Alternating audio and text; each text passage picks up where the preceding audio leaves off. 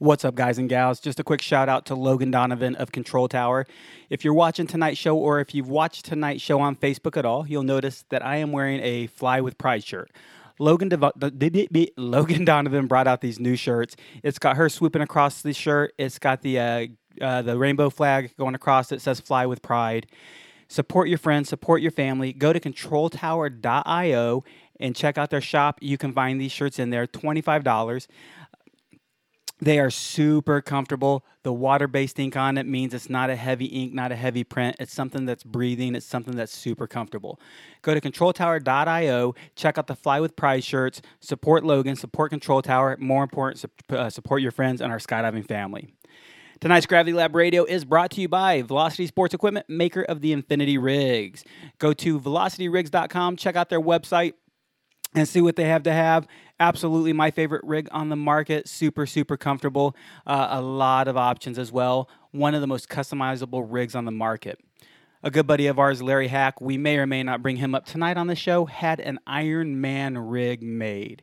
If you look at his rig from the back, you feel like Iron Man is staring straight at your face. If you can imagine it, the folks at Velocity Sports Equipment can make it happen. If you mention Gravity Lab Radio in your order, in the special instructions on your order form with your favorite dealer, or go to velocityrigs.com directly and mention Gravity Lab Radio, you will get a free mesh backpad upgrade. Talk to the man Blake himself at Velocity Rigs or your local dealer. Also tonight, I'd like to throw out a really big shout out to LB Altimeters. LB Altimeters, Mr. P and I have been doing other projects for them. We've actually been doing their live feed, and in that process, we've actually been able to get the new computer we've been looking for. You guys might not notice a big difference, but the producer behind the desk will have a huge bit of help. We don't have that computer set up. It just showed up today. So tomorrow, my day is involved setting up new monitors, new computers, and getting that system rolling. But thank you, LB Altimeters. They make the best altimeters on the market. Accurate, consistent, across the sky, in the plane, under freefall, under canopy. You know you love them. They've got audible altimeters. My favorite, the ProTrack 2, is an easy-to-read freefall computer. Gives you all the data you need on one screen, and you can play it back so you can see your exact speeds at whatever altitude you were at. Micro USB port, plug it in your computer. You can get a digital logbook, super, super easy to keep up with. And I love my Aries 2. Metal body, glass screen, super rugged. At PIA, we were tossing these suckers around, dropping them on concrete floors just to prove that they have that they're very rugged, very durable, and we have no issues. Mr. P and myself have been jumping them since the beginning. We love ours. They are rugged. They are bulletproof. Check them out. lbaltimeters.com. You can find them on Facebook. Tonight, we have our good buddy, Konstantin Petrov. I can't say his last name. Fuck you, Konstantin. Now, we got Konstantin on the show. You might know Konstantin. He is one of the fellas who pushed a car out of the Skyvan, or rode a car actually out of the back of a Skyvan. He has shot his parachute on fire and done a bunch of other silly stunts, along with recently helped organize the Texas State Head-Up record and a World Head-Up sequential record. We'll talk to him tonight about some of that stuff and what else he's got going on in the future. Enjoy the show. I'm the target of a meat missile going 150 miles an hour plus. That got really exciting all of a sudden. I'm doing canopy safety. I drive like an Asian, so I don't know if it's the most appropriate thing ever. I'm killing it. Utah, give me 2. You're listening to Gravity Lab Radio, hosted by DJ Marvin and produced by Nicholas Live. Have we talked about skydiving the whole time? It feels weird. It feels so weird. I know, without the song. Yeah. It's so weird. So, if anyone's listening to the audio version of this, you just heard the intro song, right? But we didn't just hear the intro song. Oh, no, they didn't. No, but if they're listening to the audio podcast later, yes, someone who's going to listen to this tomorrow, they're going to hear the song before they hear us. We used to hear the song before we started talking, but I thought, for Konstantin, our lovely guest today, it seemed like when we would stop talking and play the song, we would, like, it was just like this moment of anxiety for the person sitting in that chair. They would get really nervous of like, oh shit, it's about to happen. Complete build up. Yeah, so we stopped doing the song. So now we're just having the show. It's weird for us because for me, it was that moment like, hey, here it comes. We're getting ready. We're about to be live, and boom. So it set the tone. Pregame. Yeah. But for the guests, there was that like, as soon as One of the last times we played it before the show started, as soon as the audio kicked in, Nick and I immediately pulled an ear cup off and just started talking this way. And I forget who the guest was. They were like, oh, maybe I'll do that as well.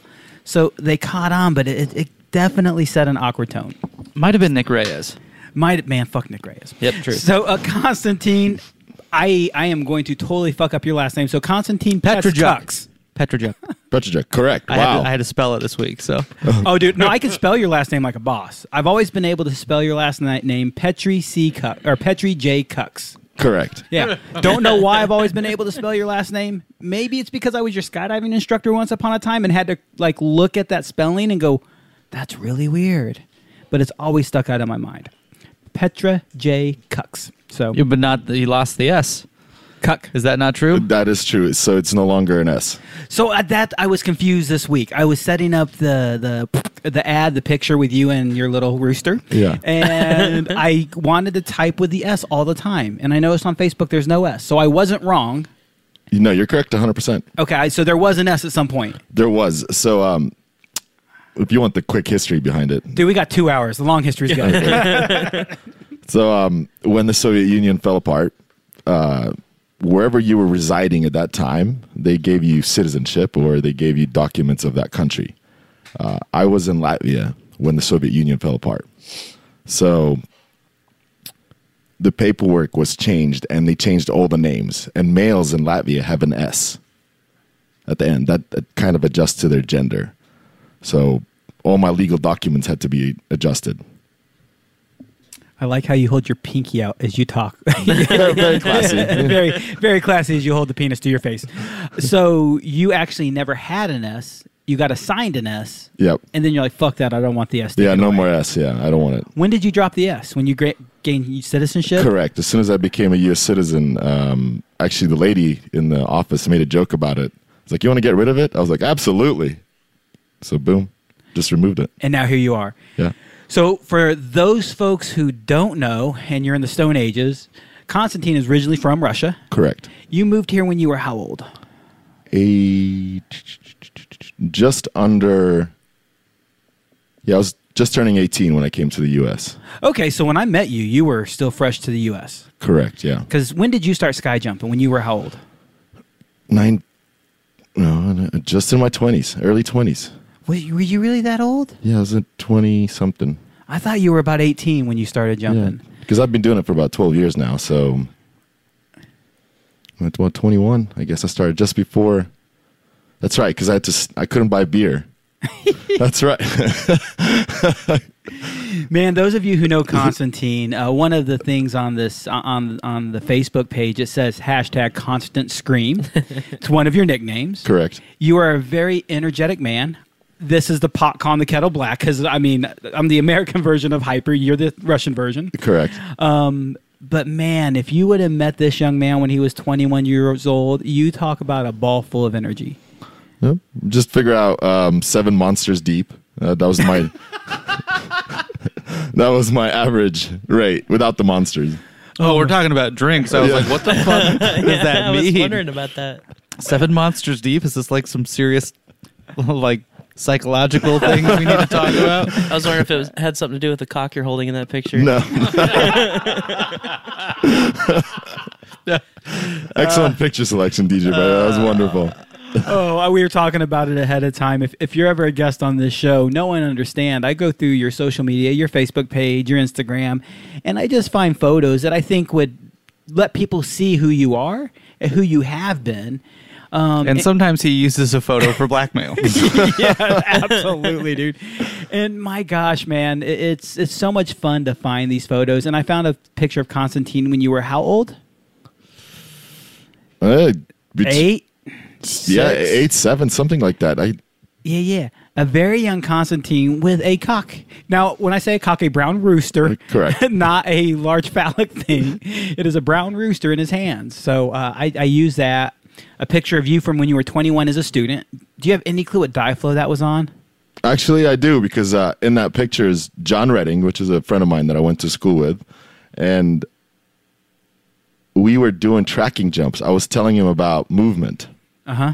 So it was definitely. That's the day that I started tracking. I was really excited. So Diflow 9 and 10. 9 and 10, yeah. Is that why you're biting your lip? Because you're so excited.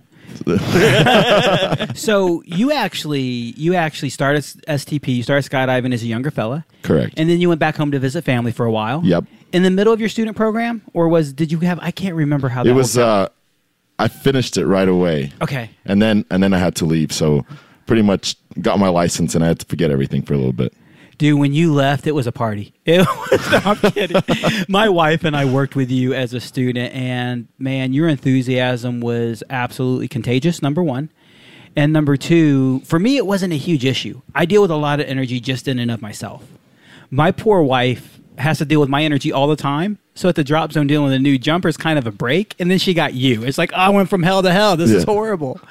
So when you went away, she's like, oh my God, there's only one crazy maniac on the DZ right now. and it made her happy. But you've been skydiving, we've said, for about 12 years. Correct, yeah. But recently, and one of the first things I want to talk about is, this last weekend, a week and a half ago, you guys actually did a state head-up record attempt. Correct. Yeah. You were one of the organizers for that? Correct, yes. So it was Sarah Curtis, Steve Curtis, and Matt Fry, and myself. And then we had Nate Roth on video and Nick Lott on video also. I contributed very little. His name is Mr. P. Actually, Mr. P did a lot. But I did you a for lot being humble. for the edit. But as far as for the event, yeah, I just played around groups of people in the sky. It was a lot of fun. I felt very little pressure and did whatever I wanted. Nick will commonly show me videos like, hey, check out this video I'm working on. And I know immediately, I try to forget this when, I don't try to forget, I try to ignore the fact that as soon as he shows me a video, he's watching me, not the video, to see how I react. So I try to react very neutrally, very like the way I would. But I don't always watch the person anymore.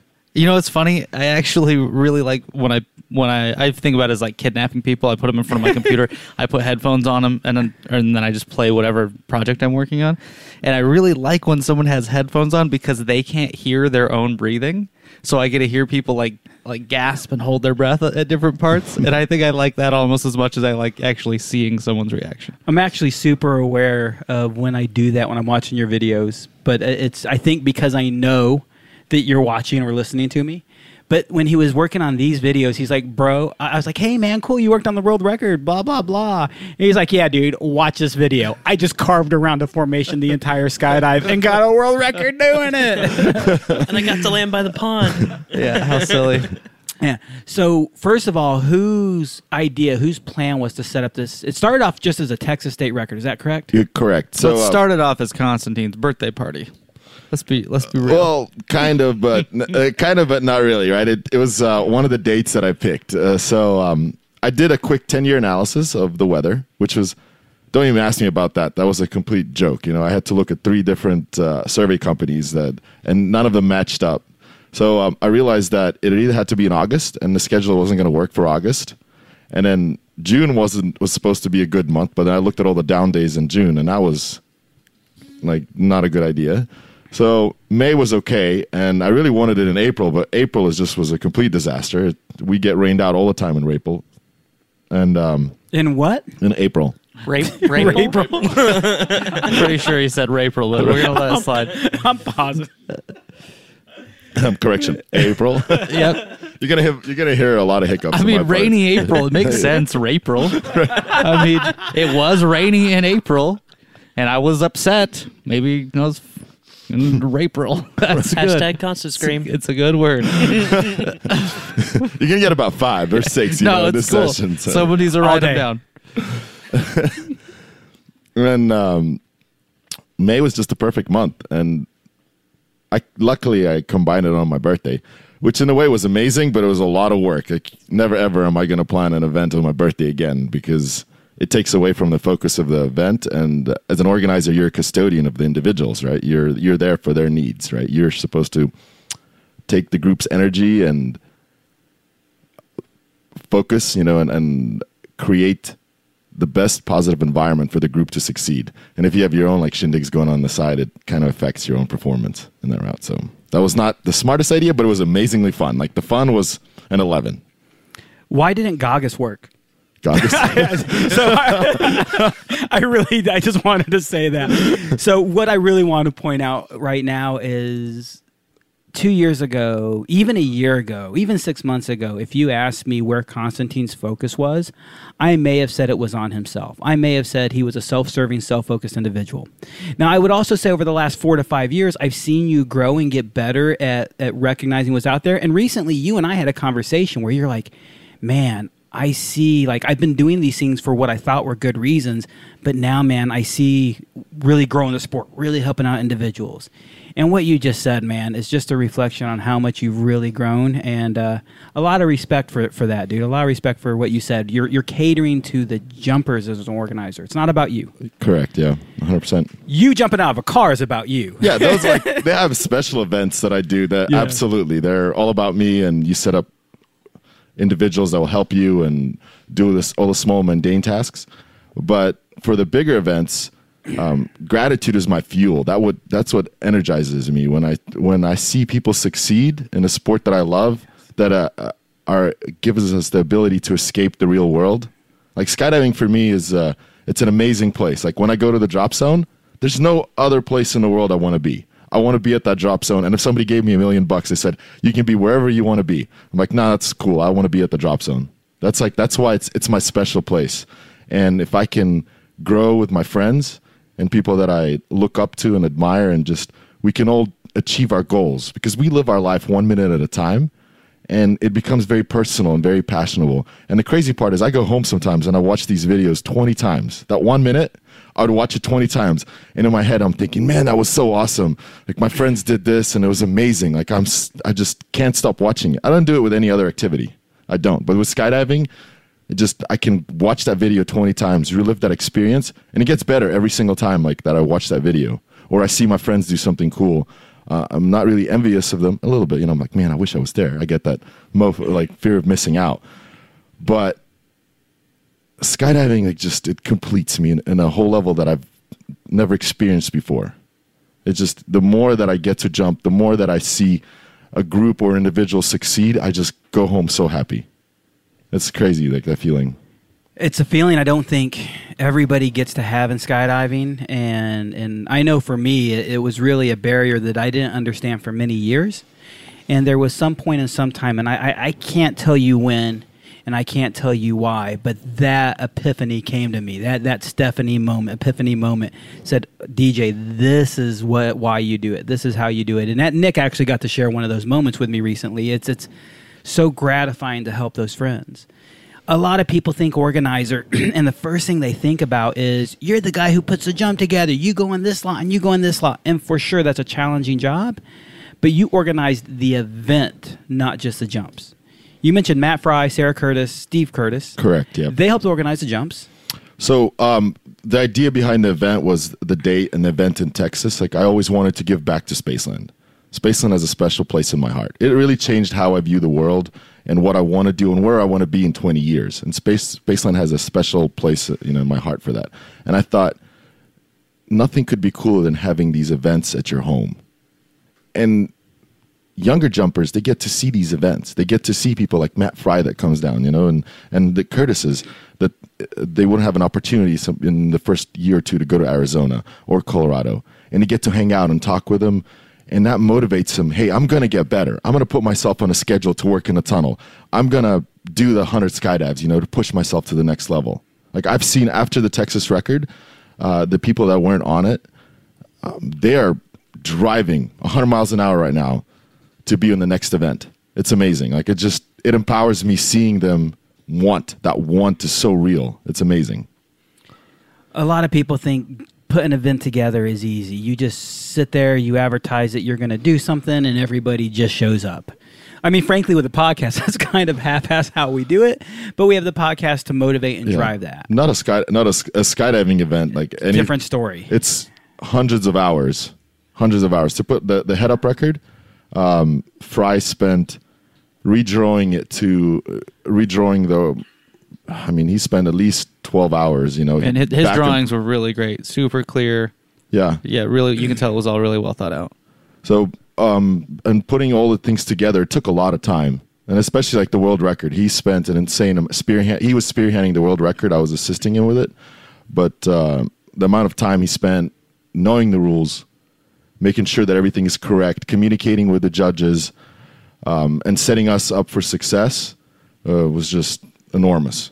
And most people don't see that, and it's more of a, in this case, it's more of a charity kind of. It's not for profit, 100%, right? So if you look at the hourly versus the financial return, it costs them money in the end to do this. Like we do these things because we truly believe in the end, in the goal. You know, that's why it was the people's record, because all that belonged to the group. Like we wanted the group to experience a completion as a skydive. When you complete it, it's phenomenal. Like you saw the energy, how quiet and how powerful it was the last 6 or 5 seconds when they built that formation. Only people that were on that record can truly understand that feeling. For the head up. I mean, there's other records that you can kind of get a similar. No, I think that's true. Like on, the jump where you're trying for a record or trying for, whatever the formation is, and it's so close. And when it's close, it's still fun, but it's incomparably different when you actually get whatever you're after. Even if it's a sequential, you get through all the points and you're there at the very end, and it's just like the energy, the vibe that comes from that is. It only happens when it works. Right? Exactly. It only happens when it works, and then you're in a high for three weeks. Like I still get text messages from some of the guys like, "Amazing, head up record, day 17. I'm still in the high. I can't wait for the world record." So, just assuming that most people listening to this haven't seen the video or don't know the story. I know the story, but how did the weekend go? We got weathered out the first day, right? So the anxiety of the group was building up. On day 2, the jumps were going okay, but we had a couple individuals that needed a little bit of assistance, and get their bearings correct. But about 80% of the group was a couple people got cut. Let's be real. Yeah, they did. Nicole Black. I've been cut before. Yeah. She got the axe. Sorry, Nicole. Not sorry. We'll talk to her. She'll actually be on the show soon, and she actually felt like she grew more from being cut than having made it through from the beginning. Correct. Yeah. Yeah. That's exactly the vibe I got from her, I think. Yeah. Yeah. So some people struggled, you were saying? So we had to reorganize putting people's strengths first, right? So we build a center out, and the top performers get closer to the base, and then the stragglers kind of get put in between the top performers, and right afterwards, you have the last stingers, right? Their job is the toughest because 5 jumps, 6 jumps in, they don't get to touch anything. And then all of a sudden, builds, "Oh, sorry, buddy, you got 3 seconds. And if you don't do it, we got to sit you down." So they have the most anxiety and the most stress, and they're getting the least practice. Correct, practice jumps, yeah. So I'm proud. Oh, the outer ring, I call them the outer ring. Or our guys. I mean, I'm proud of them the most because they just got to tough it out. They can't give up, and they got to keep that energy high because as soon as you give up, you can tell your flying doesn't matter who you are. Your flying is going to suffer. So right about, I think, I don't remember the jump numbers exactly. So around. Seems like it was eight attempts or something like that. On the 9th one, we got the 40 freeway, right? And what was the previous record? 24, if I'm not mistaken. Was that during a Live Bigs event? No, I think it was in Dallas during a American Revolution boogie. Okay. Correct. Yeah. So that was organized by Ben Nelson. Yeah. So I was on that record too. Boop. Yeah, I was there. I was there that weekend. Yeah. I was sick. The last 2 years, I've had a sinus infection at that boogie. So this year, I'm gonna be good. I'm gonna stay healthy. But I've done 2 years of that boogie. I've done 4 skydives in 2 years. Oh wow. Yeah, not a good track record. Yeah. Gotta step it up. So jump 9, you guys got the 43-way. Sorry, Nick. No, good. I was gonna ask how did it compare? How many attempts did it take you guys for the 24-way to this 43-way? We were struggling on that 24-way. We were struggling. It was a 2-plane shot, though, right? It was a 2-plane shot. Yeah. And then people had to leave, so people had to continuously leave. So the organizers had just such a huge challenge on their head and on their hands with a 24-way, because they had to work with individuals departing in time, and we were trying to squeeze on loads, and the anxiety and the stress level was going off, and then one pod would behave, then the other pod would not behave. So while compared to this record, everybody behaved. Everybody did their job correctly, right from the get-go. Except the people that didn't build, that needed a little talking to. So, do you remember how many attempts it took for the 24-way? 2 days worth, I think. Of two full days? Yeah, 2 or 3 days, I think, something like that. So 10 or more? Yeah, 10 or more. And how would you was it a similar group of people? Aside from there were obviously more, but it seemed like there were a lot of locals. Yeah, there was a lot record. of locals, and most of the people that were on the previous Texas record, they were invited right away. So everybody that was on the previous record got an invite, and because of their schedule or timing, or they actually fell out from the sport, they couldn't make it. But I think 60 or 70% of the previous group was on our record. So the story from the other weekend, 45-way wasn't working. A couple people got asked to sit down. You guys build the 43-way. Then what happens? So then we put Larry and Nicole back on, and we got one jump where it was a 44-way, and then Nicole crushed it on jump 13, I think, right? Mm-hmm. That's when Nicole just stuck it. I mean, she was there. I was looking over my shoulder, which I wasn't supposed to be in it, because you don't look across. Yeah, always. you don't. I know you wouldn't do anything other than that. Yeah. So for people that don't fly big ways, look at a big way as a one giant party, but your cross partner is your date. And if you don't look at your cross partner, you're cheating on your date, pretty much. So don't do that. Yeah.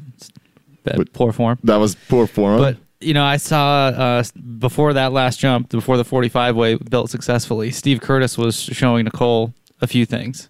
And when she got on, his reaction is my favorite part of that jump. Because he's a pretty stoic, pretty calm guy for the most part. You don't see him outwardly having fun very often. If you get to know him, the guy's amazing. I don't know him very well, and he scares me. So I see him as a pretty stoic, just a pretty straightforward guy. I don't see him being silly very much. But when Nicole got on, I saw him really, really enjoying that. Oh, he loved it. How does that feel as an organizer when you see someone who's struggling perform? Amazing, because we look at the weaknesses, and our goal is to adjust for those individuals. And if we're able to do that, that means we're successful. That means we know what we're doing. And the event happens. It happens. That energy happens.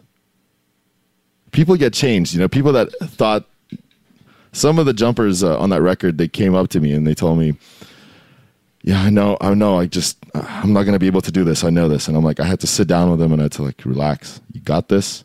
You had the training. You did the skydives with me. I've seen you build before. This is nothing for you. Just don't forget to breathe and look at your cross partner. You got this. Do you remember your first jump where you had that feeling? Oh, absolutely. I cut a 42-way in half. No, actually, it was a 32-way in half. Tell me more. Yeah, I need to hear more of this. So this is a head down camp in Arizona many, many years ago. My first head down actually went with Antonio. Mm-hmm. Oh, I've seen footage from this. Yes, you have. Yeah, because he was on a 6-way before he was on a 40-way was the next thing, right? Yeah. Yeah, awesome. So they added half a plane, and so Curtis came up to me and he's like, okay, you need to step up your game. I need you to be serious, and you need to deliver. You just need to charge it. And I was like, if Curtis says charge it, I will charge it. I charged it a little too much. So I ended up pretty much bouncing off the first stinger. I went through the pod.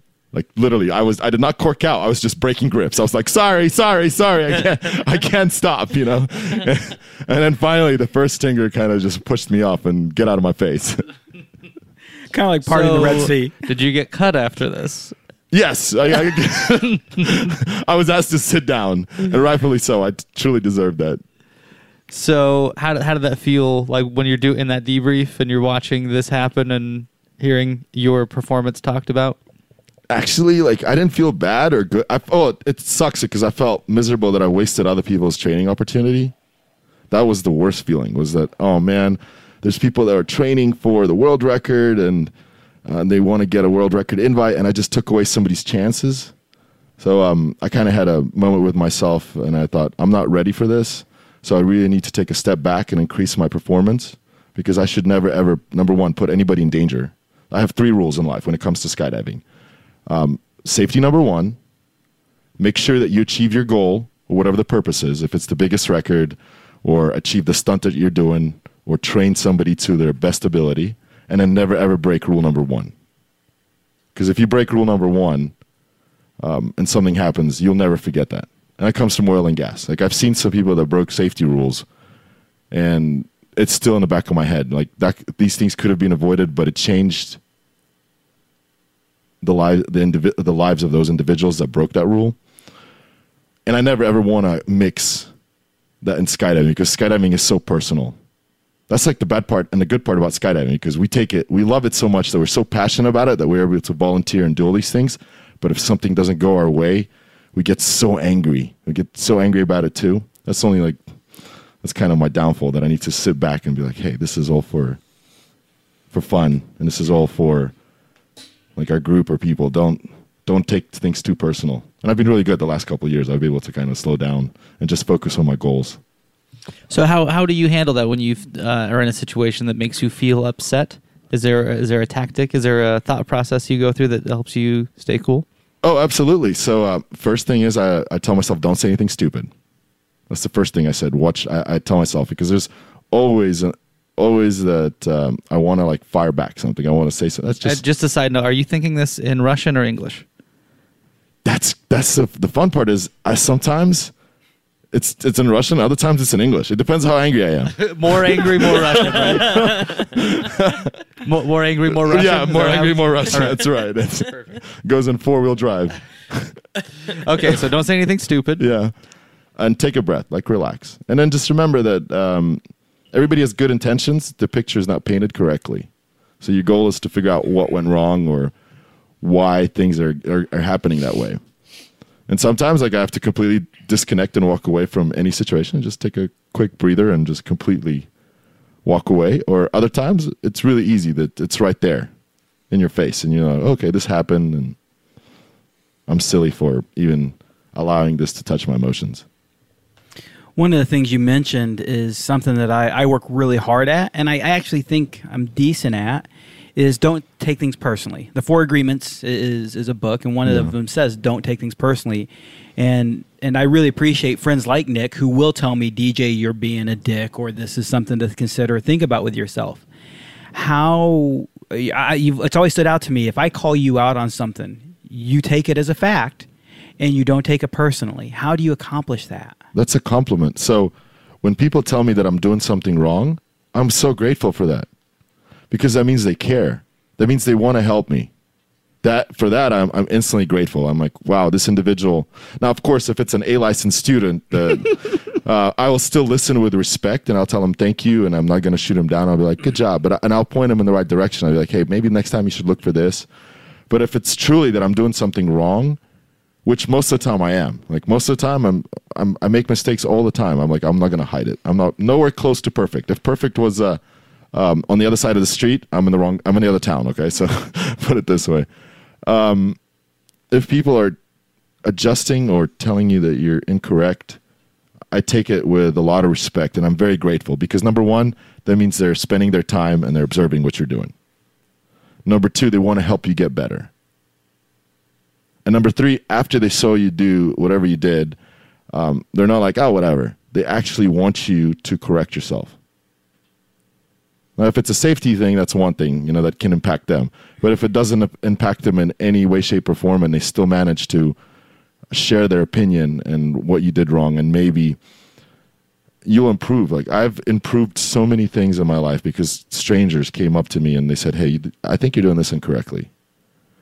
And one of the things that I do is if somebody does tell me that I'm failing or I'm not successful or I'm dangerous in any aspect, I actually write it down and I look at it. I have a Google Sheets document, actually, the best thing ever.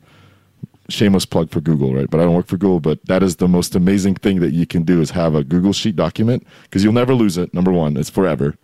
And you can write your own lessons learned in that Google document. My skydiving one has like hundreds in there.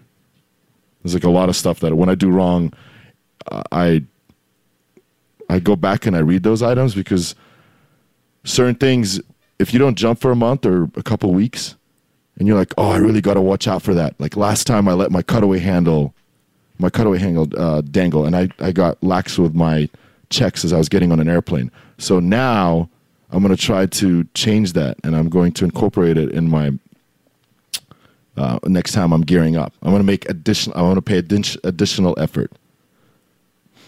So we talked just about your organizing of this record. Yeah, sorry, I sidetracked you. No, we'd sidetrack all you want. I'm just trying to connect what you're saying now about these kind of recognizing the things that you do wrong or the areas that you can learn and improve. Is there what's the most common advice that you're giving to people on these head up big ways?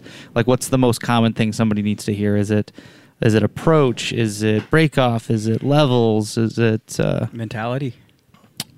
Yeah, well, DJ's right. It's actually mentality. So it starts from how are you able to handle the information? Most beginners that get into big way, you can tell them 50 times, pay attention to your cross partner. And there's not a reason. We don't say that just because, hey, I want you to look at your cross partner. Because it makes the formation fly in a specific manner that allows it to build on successfully. So a lot of people have issues with levels and looking at their cross partner. Because if you're not looking at your cross partner and you're not on level, the whole formation starts to become off level. And it actually a turn and tension, and they're not going to build correctly. That's the main thing. Approach, people will figure out approach relatively quickly. Break-offs, on average, a beginner is going to have 1 or 2 close calls on break-offs, where it's not bad, but it's a close call. Like he was going to cross the line, and somebody's going to be close to opening. They're going to open close and be like, oh, I'm never going to do that again. So they're going to go back, and they're actually going to focus on their heading control. But they're designed in a specific manner that we allow for mistakes. That's why... Like having do break-off waves... What 2 else? or 3, especially when they're learning, the way that we position the far end pods or the people that are breaking off in lines, that even if they do make a critical mistake, if they do cross paths, they have enough time to separate from each other. So they don't have to. I mean, we don't tell them that. We tell them, hey, you got to focus on your heading control. Focus on your heading control. But most of the time, it's designed for you to have a little bit of error. Now, if you do something crazy like 180, no, that's not. I mean, there's no way that you can incorporate for that. That's not as common on the head up stuff, though, right? That's more of a head down break off mistake. Yeah, that's on a head down, correct. Do you guys typically do break off groups with those tracking groups? We do, but they have to become bigger. So 70s, 90s, those sizes is where now you need to have a pod that's going to move a certain distance, and then from there the pod starts to fan out. And those break-offs start how high? It all depends where you're at, but anywhere from 6.5 to 7.5. It's crazy to think about breaking off at a skydive at 7.5. Right? It's like, man, we should have so much time left. One of the things I want to hit on, you're talking about break off, is in sit flying, there's been so many different ways to consider break off.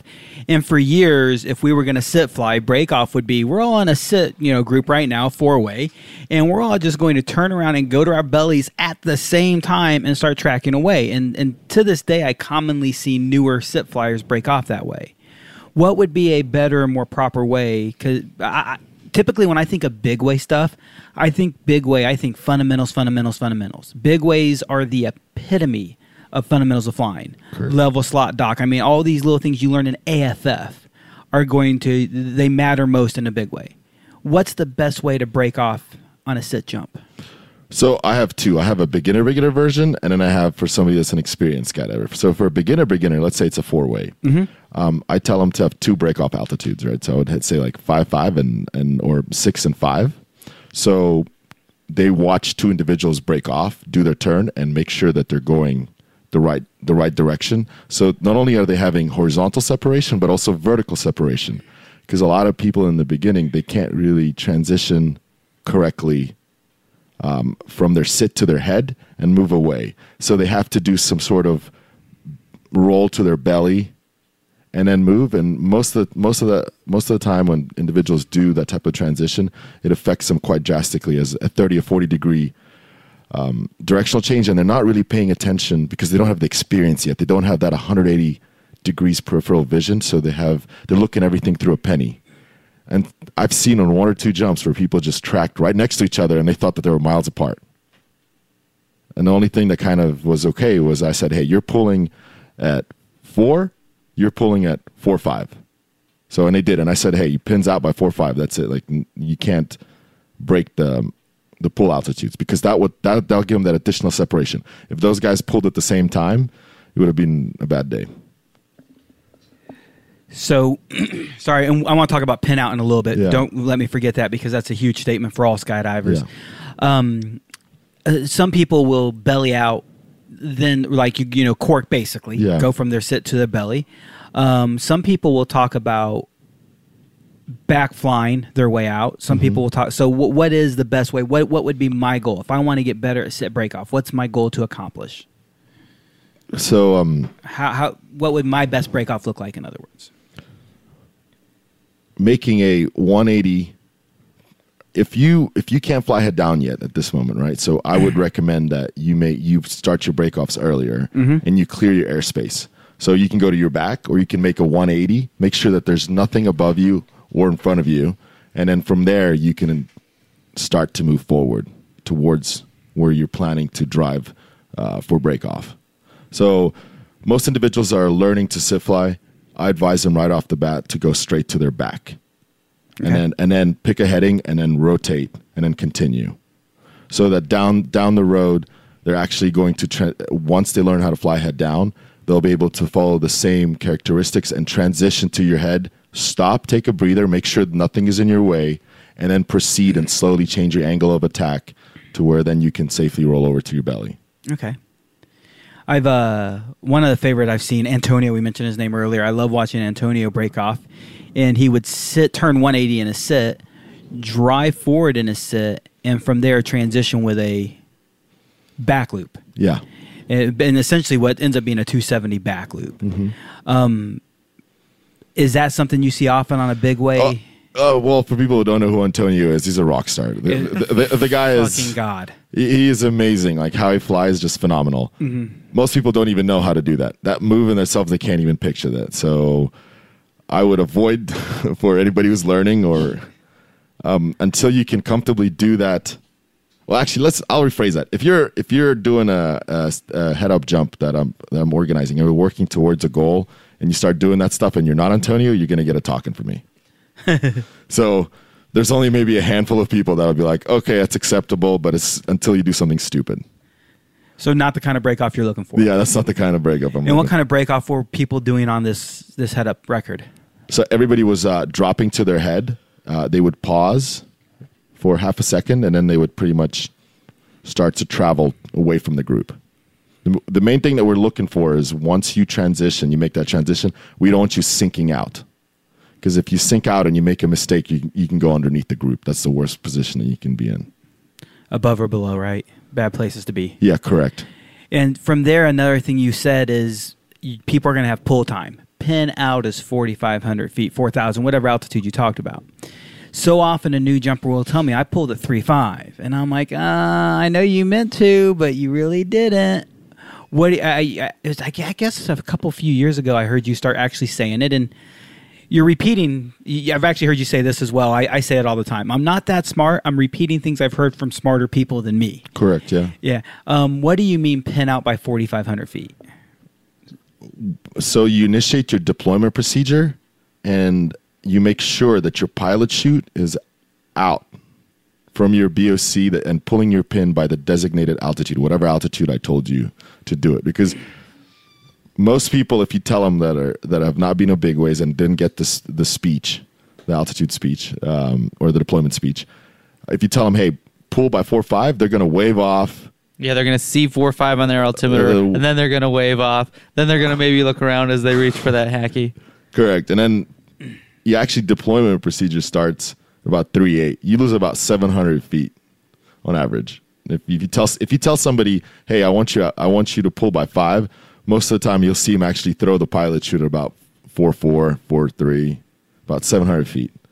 So in a big way, 700 feet is now you're in somebody else's airspace. You're in the group that's breaking off below you. That air belongs to them. You can't do that. It's super critical, and it's something that what I wanted to bring up, and you really hit it, is we commonly see this mistake with new jumpers, and experienced jumpers think they're impervious to that. They're like, I know better now. But how often on these record camps or these head up and head down camps have you seen somebody with a lot of experience still be guilty of this process? Every single one. Every single one. Every single one. There's always somebody that either forgets or just, I don't know why, but sometimes. So all the organizers are actually very adamant. And that's how you can tell that it's a quality group, or they know what they're doing really well when they organize. They really emphasize on pin out, and they take an extra 3 minutes or 2 minutes, and they kind of make sure that you set your audible a little higher and your pin comes out before the designated altitude. Now, you mentioned it. It's super important on a big way, and part of that reason is there's deployment phases. Like you said, vertical separation. This group's pulling at 4 or 5, this group's pulling at 4, 3, 5, whatever, and now you're in other people's airspaces. But just on a smaller jump on our 3-way, man, you and I did a 3-way the other day. I wanted to ask Nick. I wanted to go up to Nick the other day, like, hey, bro, you want to video a recurrency jump? And I didn't get to ask him that question. Because he knew I would say no to that question. The recurrency jump was a good buddy of ours, Mr. John Walker. Yeah.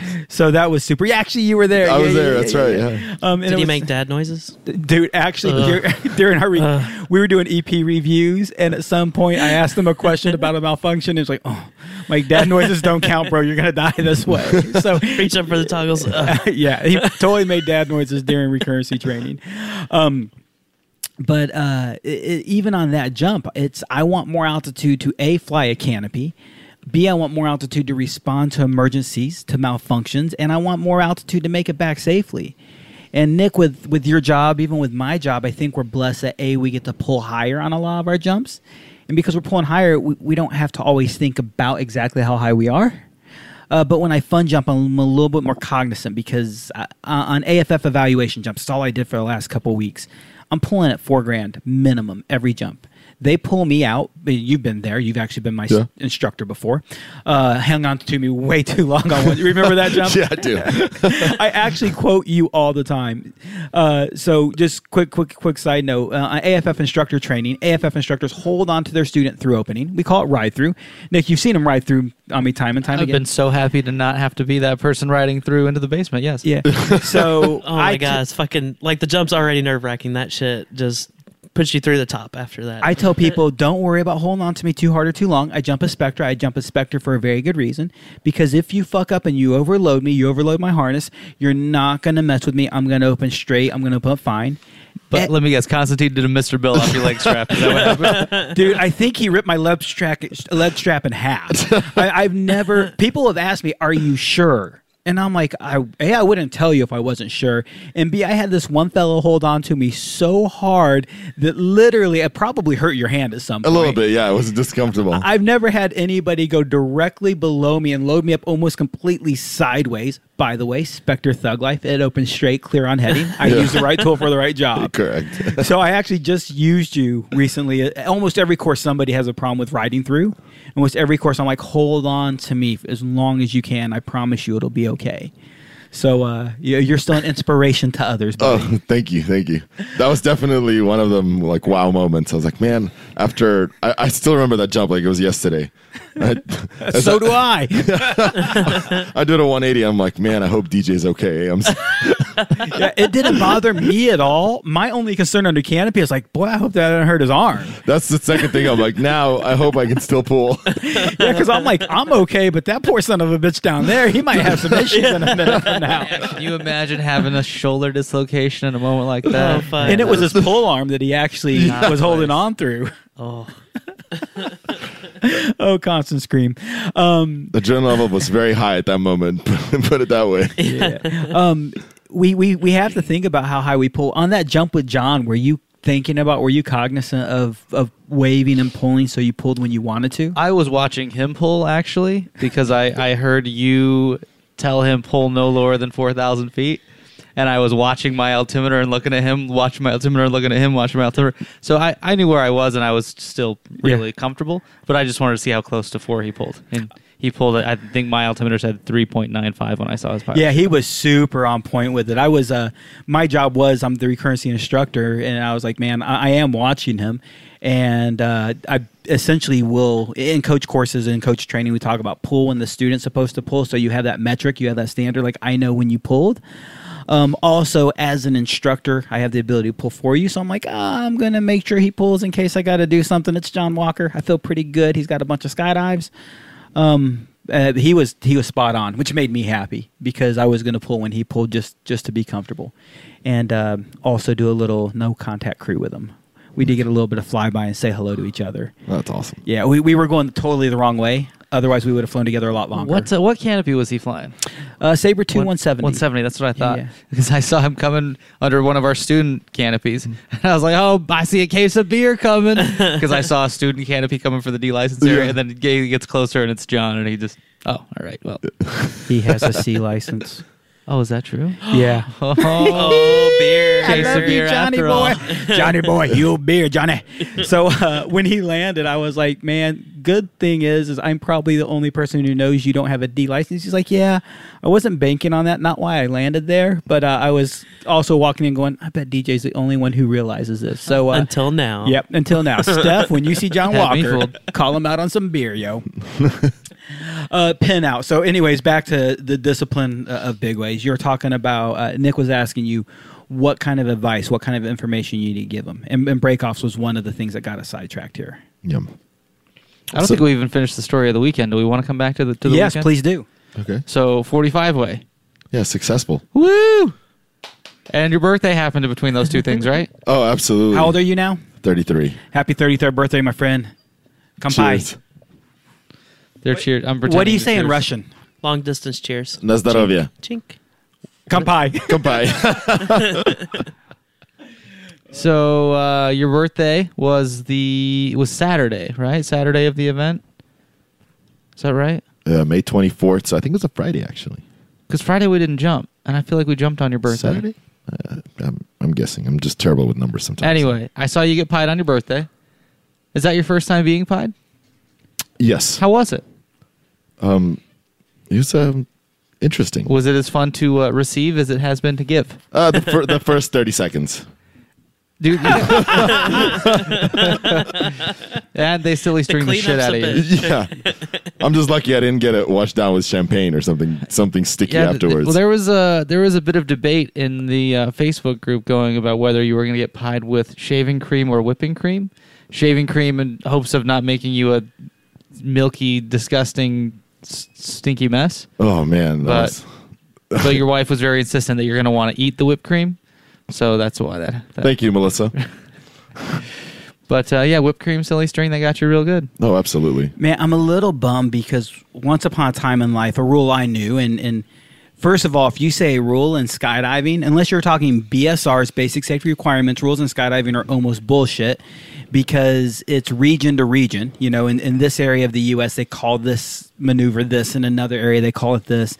In this place, the beer rules are one thing. So they're definitely malleable. They change place to place. But a rule I've always known is you can't pie until you've been pied. And I wish we would stand by that standard. You cannot pie somebody until you've been pied. And if you've pied somebody before you've been pied, there will be hell to pay. You know, like duct taping people to a pole, pieing the crap out of them, like just getting to the most extreme versions. I mean, they did pie the crap out of this guy. Yeah, Hey, so. We've put mustard and sardines in people's Yeah, that shit's pies. fucked up, dude. that That's is fucked disgusting. up. But you do that to somebody who would do that to, like, you just don't. Like, I wouldn't do that to you because that's not in your that's not in your repertoire. You wouldn't do that to I'd somebody hit a else. homie with some whipping cream. I might even bring a cherry pie for dessert. Oh, dude! But if you're the kind of guy who would do that to somebody else, you're getting it done to you. That's only Well, fair. I stand kind of corrected here. So I did get pie on my 100th, but I'm not really counting it because there's a bottom of a plastic cup because that's all the whipped cream they had. Because they all did whippets. It wouldn't come out. Where did that happen? That was in the drop zone is no longer existent. I was at Gold Coast, Mississippi. Okay. For your 100th, you said? Yeah, so I was actually so bummed because I had to leave this is the time when I worked for BP. I had to leave on Spaceland with 97 or 98 jumps. And I came out 2 days to the drop zone, and they were both just complete garbage. So I didn't get a chance to jump, and then You got ripped off. I know. I was so wanted to do it at home, and I was like actually excited. I'm like, yeah, you're going to break my 100th jump. And So back to it. So 43 way, 45 way, you get pied, and then what happens? So Fry spent a lot of time. This is supposed to be kind of a different event, but Fry spent a lot of time organizing a world record sequential. The rules are Fry actually went to the FAI and changed the rules so that they're more free fly friendly. And In what way? he adjusted the grips and the percentages, and also before, for example, you would have to have a whole line docked that would break.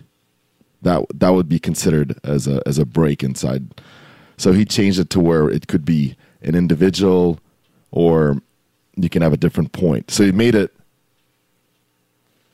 more interesting, but also give us the opportunity to be more successful in those records. So is it like a percentage of people? Correct. Okay. You don't have to break so just thinking of it as a basic flyer, chunks don't have to break, individuals have to break. Now, that's Okay. one of the rules that Fry. I mean, Fry is. When I say Fry, I mean Matthew Fry. He's phenomenal. He spent a lot of his time reading the rules, understanding them correctly, and then rewriting them and setting us up for success. So he set up pretty much the next generation. He's just woken up the whole sequential free fly community. He's going to build on that because I thought I heard him say that the rules will change in July. Is that not right? I could have misunderstood what he said. I thought he said that there was a rule change coming up. I think so. I could be wrong, but I don't know. I think it had to do with records, but maybe I didn't hear enough to. Yeah, he's the guru in that he's the guy. He's the guru. But guy in that department. he's actually had. I didn't know that he had a hand in changing the rules. That's pretty cool. Yeah, he actually. Yeah, and he just got an award from the NAA too recently. So he received. I think it was last month. Melissa Nelson and Matt Fry got the award for the world sequential record that they did at Skydive Chicago. Sweet. So that was pretty neat. They're going to do more of that this year, aren't they? So they have one, and actually, I was asked to be an organizer with them. So I'm going to try to do some things at Spaceland, and then we're going to go for the next record and sequential camp at Skydive Chicago. Sick. So we still didn't get to your sequential. Okay, so 45 way, Matthew Fry changed some rules. You guys got how many people for the sequential? 20.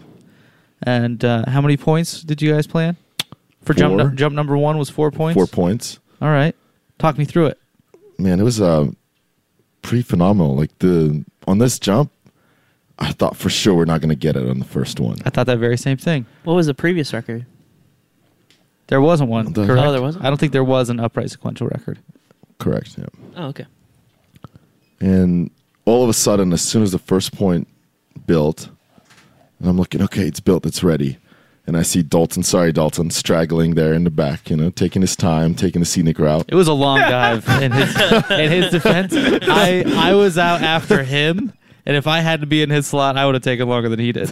No, actually, in all reality, he did phenomenal. He did really great. It was a long dive. That's the first video you showed me, because you actually pointed out, look at how long this dive is. Yeah. The earlier divers weren't doing a super great job of getting out right away. I think it's something that we all talk about during the dirt dive, and then when you're in the plane and you see the group before you leave, it's like no one starts pushing each other the way that way that we all say that we should. But yeah, it was a long dive. I think he got there in pretty good time though, Mr. Dalton. Yeah, and he did half of it head up too, just showing off. He's being a show off sometimes, but he did a good job. Like, I was really impressed. And then as soon as the first point built, I think it built around 13, or it was super. Could have been because we were getting 17.5, right? Yeah, it built around 13, and I was like, well, this is going to happen. That's when I realized, like, man, this is real potential right here. And then all of a sudden, everybody was flying really well. They were responding to the keys. So the key would be the transition from one point to the other. And they were building correctly. They weren't just building sloppily. Like you typically on a sequential group. Yeah, first jump is kind of like you think about it as like a throwaway jump a exactly, little bit, right? That's exactly yeah, how I we're see all it. going to go get our visual. We're going to see what we're actually supposed to do, and then we'll do it right next time. I'm looking around, and everybody's not only are they building the points correctly, but their levels are amazing. They're focusing on their cross partner. The only person that really messed up, I love you, Chad Ross, but we didn't let you in. I mean, he tried to break in the wrong slot. I cut that part out of the edit. Nobody would have known. But Matthew was shaking his head aggressively. Yeah, we're all like, you're not going to break in. I'm not letting go. It's so funny. That's such a like awesome moment because that's the difference between a good skydiver and a great skydiver. That's why I respect Chad Ross so much, and I really enjoy watching him fly because he continuously messes up, but his corrections are amazing. Like it's like he didn't mess up. I was equally impressed with Matt Fry's knowledge of no, you're in the wrong slot. Because when I'm on a big wave, man, like I can remember my slot, I can remember who I'm docking on, I can remember who my cross partner is. Yeah. But there are a bunch of people that I have no idea who they are, let alone where they're supposed to be. You know, and the Matthew sees him come up in the wrong slot. He's like, and no! he's already paying attention of like, no, dude, you're in the wrong spot. I think that's a pretty cool level of awareness to have. Cherry on top, absolutely. So back to being like a great skydiver, right? The great skydivers, they recover so quickly and they don't let that affect them until the end of the skydive. Because if you look at when I was learning, if I would have a mess up, that's it. My energy was through the roof. My adrenaline was pumping. Now I couldn't get into my position or my slot. And it was game over. That skydive was over. Now, I still mess up. I'm nowhere close to perfect. All the time. But I'm able to recover instantly. That's the difference. Like I've trained myself to the level where I can keep my cool and focus on the task at hand. I come in there with a job that I have to do, and I just maintain it. And that's Chad Ross is taking it to the next level. He's that, but squared. He's a California guy still, right? Yeah, he's a California guy. Oceanside area? Yeah, Paris or Oceanside, I think. Yeah, I saw him. He was doing some tunnel coaching last time I was out there in Oceanside. Great guy. If you real get, good flyer, super nice guy. If you get to hang out with Chad Ross, great individual. He just adds so much value to your life, just being around. Just such a good dude. So after he docked in the right spot, builds, first point's going well, 13 grand, and then were you guys rushed for time to get through the rest of the No, day? but the points start speeding up. The flyers actually start doing better. And I was like, this is really going to happen. And then the fourth point built, and we're like, wow, we still have time for a fifth point. We should have walked a fifth point. Mm-hmm. Go ahead. No, I was going to say I really enjoyed Cody just throwing the horns up there, just still flying the shit out of it with his hand up in celebration. Cody Moffat, Canadian fellow. Okay. And one of the impressive things was watching the video. As I watch it, I know it's going to be a 4-point skydive. And the first half of the skydive takes forever to build. And even that first or that second point was like, okay, that was a little bit, man, you guys are going to get 2 more. Holy shit, they got 2 more points. Like that, Boom. Man. So much focus. And it was so cool to see the flyers. Like the better they got, the better they got. Right? And you mentioned, what was the dude's name you mentioned who just fucked up? Chad Ross. Chad Ross. Sorry, Chad, not to throw you on the bus. But it's not that you make a mistake. It's how you handle the mistake and how you learn from the mistake. And to see that group just fly to the next level through the process, and was like, man, just those third and fourth points just fucking ripped out, dude. It was so impressive. Oh, absolutely. What was it like to sit there and organize with your mentors? Because the Curtises have really taken you under their wing. They're phenomenal. Number one, they're just amazing people, and they're so full of knowledge. Like some of the stuff they were doing, they pretty much invented it. If you look back in the day, it's an honor. Number one, it's such an honor to be able to do something with individuals that I respect so much. And it also adds a huge stress level because, like, what if I mess up? You know, how?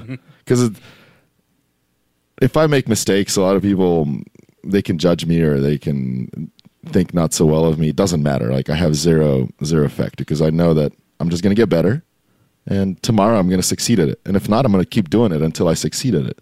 Because the race is only between you and yourself. If you allow your emotions to get the better of you, or you allow failure to win, then you lose. But if you don't give up, But in this aspect, it's a little bit different because I really value Sarah's and Steve's opinion, and I respect them a lot, and I consider them family pretty much because they've done. Curtis, back in the day, he's changed me as a skydiver from one day that I did when I was jumping with him. This is during the female head down record in Arizona. Antonia and I came out, and we did a couple days.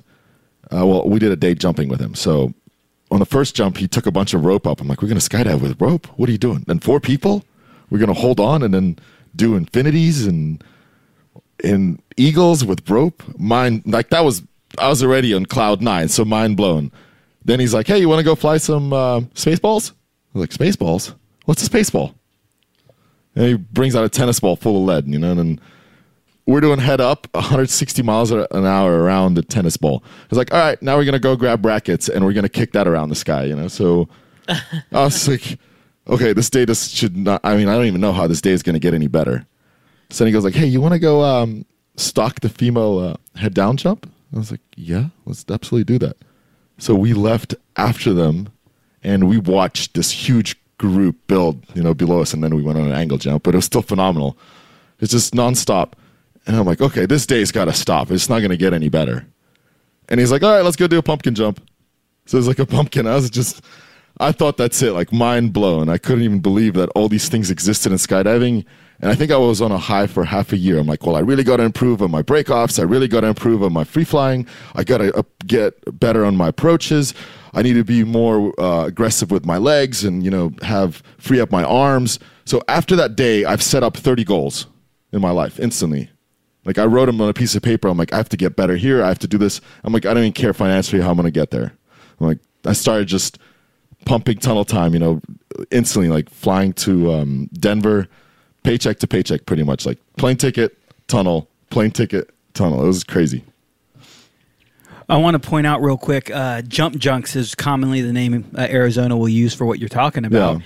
Jumping with objects, jumping with rope, with Spaceballs, with bungee cords, with cars, with hot water heaters, with anything, with any foreign object. Number one, realize in Eloy it works really well because they're flying over a desert of nothing. So when these objects impact the earth, there is nothing below them. And number two, it's something that you want to have permission from your local drop zone to do. It's not something that we can do at every DZ. And if we do, we need to organize it clearly. So these aren't just things we do willy-nilly. Correct. They talk about us having their own Area 51 out there, right? That is. So actually, it's not just the drop zone. There's a whole laundry list of items that you need to do, but you need to make sure that the emergency services are notified, that sometimes even the FAA has to be, depending on the object and what you're doing, you have to kind of get permission from the FAA. It's not just, hey, we're going to throw something out.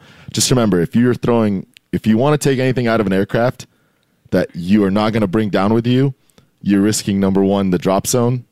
You're risking the pilot. You're risking your own well-being and also your family's well-being, because if you get sued, your family is going to be dragged into this. So if you're going to do something, make sure that you don't break my rule number one, which should be your rule number one, which is safety first. I never, ever do anything to jeopardize the well-being of a drop zone, because that's your home. And if you do something illegal, or I've actually stopped somebody back in the day. They tried to take a Spaceball out without the permission of the drop zone, and I took that Spaceball from them. Like, I didn't cause a scene, but it's in your job. It's in your duty. I believe it's your duty to protect the drop zone. You said duty. Duty. That was a Spaceland. Correct. Yeah, I actually remember you doing that and me going like, what the fuck, Constantine, in a good way. Yeah. Because early on, I think you realized you were very energetic and it was hard to read where you were at and what you were doing. And when you made that move, I was like, man, look at this kid. He does have a head on his shoulders. He's fucking squared away. Yeah. It was that first moment, that first glimpse of reality that made me think like, man, this guy knows limitations. Because the way you would behave on the ground, I wasn't sure if you knew limitations or not, because you speak very excited. I do get excited. That's true. But your actions didn't always follow your words, because the things, actually they did. But I didn't realize the steps and measures you would take to follow those words. Because you would commonly talk about, I want to do this, I want to do that. And I'm like, you're scaring me, bro. You're scaring me. And then over time, you took time to do it. You learned how to do it. You followed the right steps. And one of the things you said is you got to notify the FAA to jump out of the plane or throw certain junk out of the plane. What's the weirdest thing you've ever taken out of the airplane besides Dalton Swan? Probably a watermelon with smoke grenades taped to it. Pretty weird, yeah. Inspires silence. It's a little strange. How fast does a watermelon fly? Is it free fly speed? Oh, if it doesn't have a tail, so there's no drag, it's just pretty much zooms around everywhere. And then if you catch it, you get smoke on your rig, or afterburn. Oh yeah, I saw that on. Yeah, yeah. Your gear's covered with crap, dude. Yes. So a lot of people don't realize we put tails on falling objects, and a large part of it is stability. Correct. Otherwise, these objects just bounce around the sky. You're playing dodge objects said and done. Yeah. That tail is to stabilize partially speed, but more importantly, position. Correct. So that went all over the place. I really expected you to say the weirdest thing you've ever thrown out of an airplane is a car painted with Trump's face on the side of it, dude. So Actually, I didn't think that was weird. I thought it was kind of like fun. You don't think it's weird? How many people, Nick, do you know who've jumped with a fucking car? Not very many. I'd say a handful, and they're not that bright. They might have had some sense knocked into them on the windshield, but So you've done some really unique jumps with objects. Correct. And Sure. another one was really awesome. Actually, that goes back to Matt Fry again. So Matt Fry did this one. We took Man Crush. Man Crush. Does Melissa get jealous of Matt? No, not at all. Sometimes. Sorry, Melissa. You've got a wonderful wife, No, man. she's amazing. She's like the pinnacle of my existence most of the time, and she supports me in all this. I'm so grateful for having such a... Number one, I'm grateful that I have a wife that supports my skydiving and allows me to do dumb stuff in the first place. And, of course, she knows that I do my homework and I'm safety first, my set of rules. But most wives would not allow their husband, go jump a car out of an airplane. That's a great idea. Go and especially spend a buttload of your own money to go do it too, Not only did she give you permission, she joined you. Yeah, on one she's of the like, jumps. you're not doing it without me, okay? If you do it without me, you're going to sleep somewhere outside, okay? So you and Matt Fry jumping other stuff. Yeah, so he took 2 bowling balls and he tied them together with rope. How did this go? It was pretty amazing. So How stable does it fall? it was actually very unique, and they were Wade Bear and Matt Fry were just, and there's I think around 8 people that jumped with it. They were approaching it, like Wade left and Matt Fry left holding the bowling balls, and then as they were flying it, they slowly released it and it just flew. And I was like, wow, this is some medieval weapon. Is someone doing layouts under the? Oh, they were all over, zooming around Man, and that pushing sounds it. so fun. It was amazing. Is there video of, like I've seen video of almost Yeah. everything you've done. I've not seen this. Yeah, there's video of it. Yeah, absolutely. Where is it at?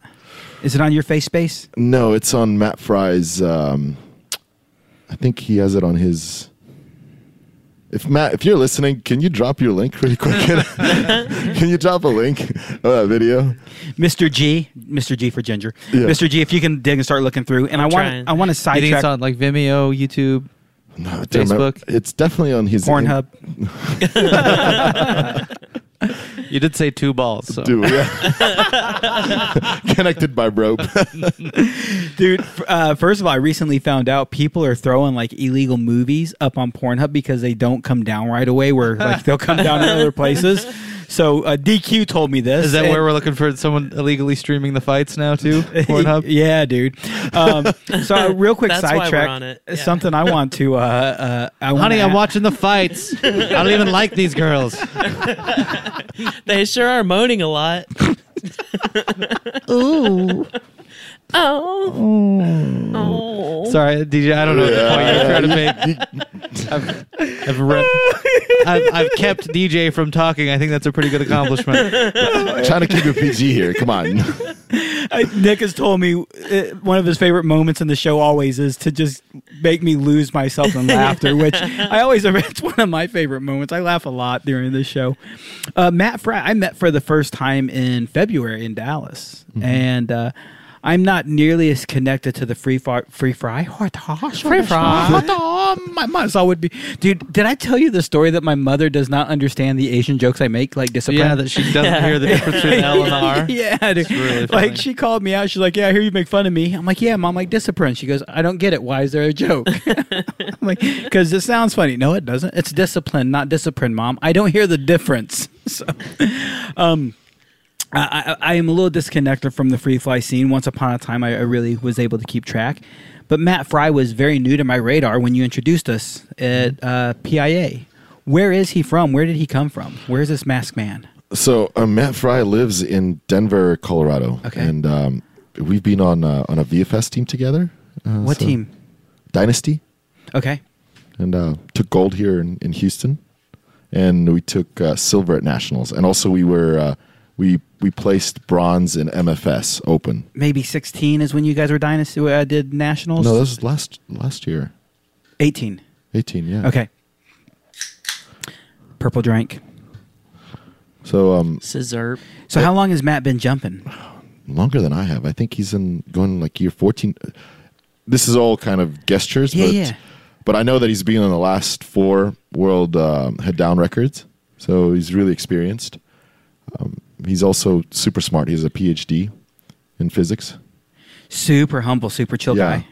And just he's a pleasure to be around with. Just somebody that I want to grow up to be like Fry sometimes. You know, some of his. You could just stop at I want to grow up.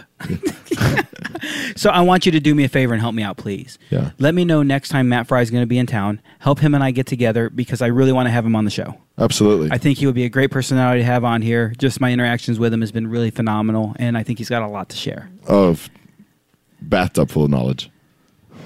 Bathtub How full can you of say him when you think about being in a bathtub? I said bathtub full of knowledge. All right. Follows you and him.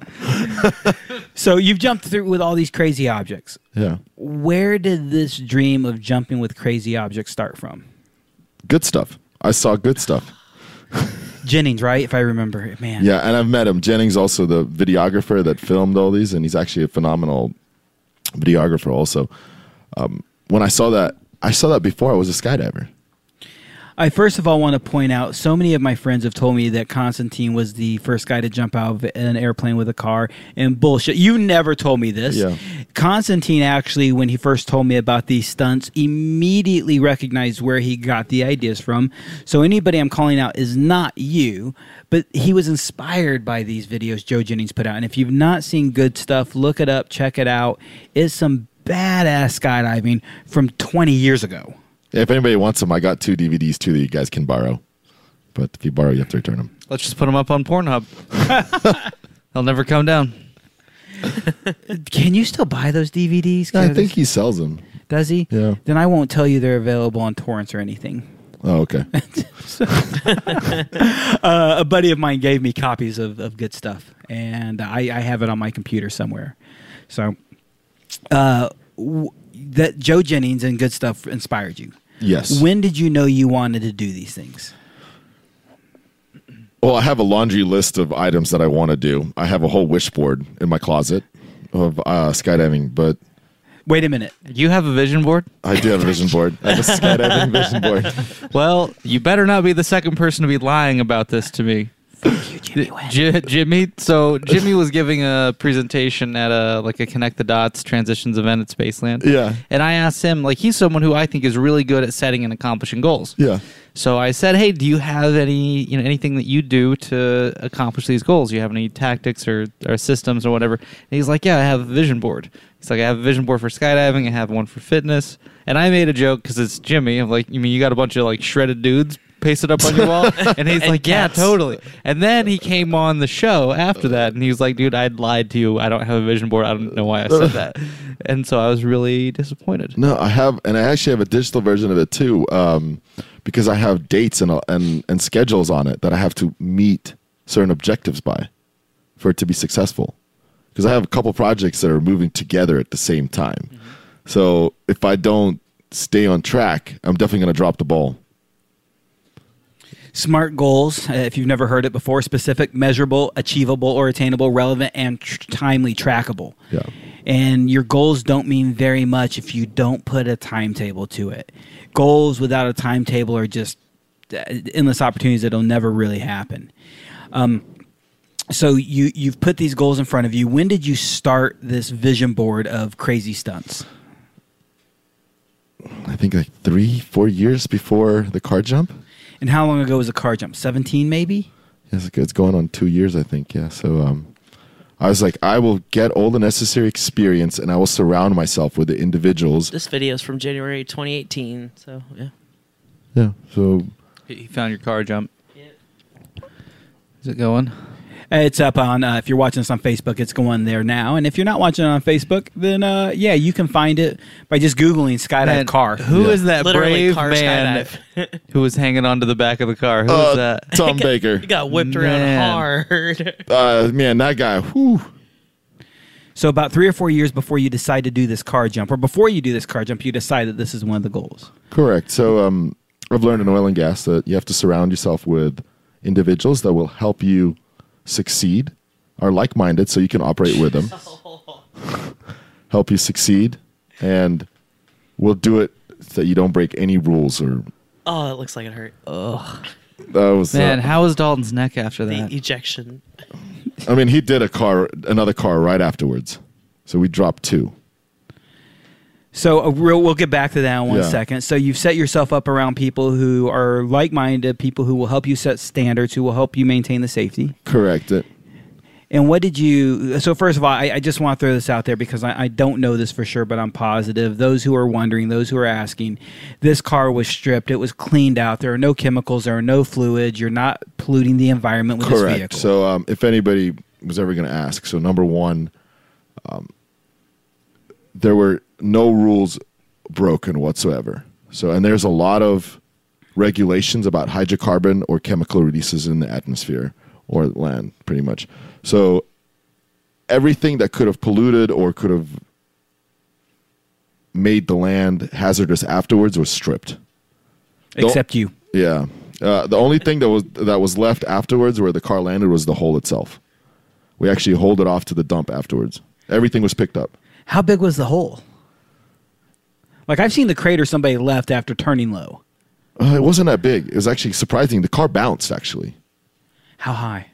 I don't know, but it bounced because it was about 40 or 50 feet away from the impact. Oh, shit. Yeah, so it was, I mean, it was, there's a picture somewhere up on Facebook, but it's maybe 36 inches tall. The whole car was compressed. It flattened out like a motherfucker. And it had a reinforced steel cage on the bottom. That's one of the things I noticed in the video is there's a very flat bottom to it. What was the purpose of that? Aerodynamics, pretty much. We calculated the center of gravity of the vehicle, and from there we added weight, so it would fall. Hopefully, that it would fly wheels down, right? Yeah. And if you It have, flew relatively flat. That was pretty surprising. yeah, that's science. Yeah. Yeah. I mean, not surprising now that you tell us. But everything was calculated. Nothing was really guessed. Well, Curtis did a lot of final touches. He kind of made a lot of adjustments with balancing it. Because I thought I did it correctly, but when he evaluated how the vehicle was balancing, he made adjustments that made it even better. How did he evaluate the vehicle balancing? He found the center point and he actually balanced the vehicle. How did he balance a vehicle? He set up plywood and he put a small piece of metal that allowed the vehicle to actually maintain level. So he basically put it on a little scale, a little lever. Yeah. Okay. Interesting.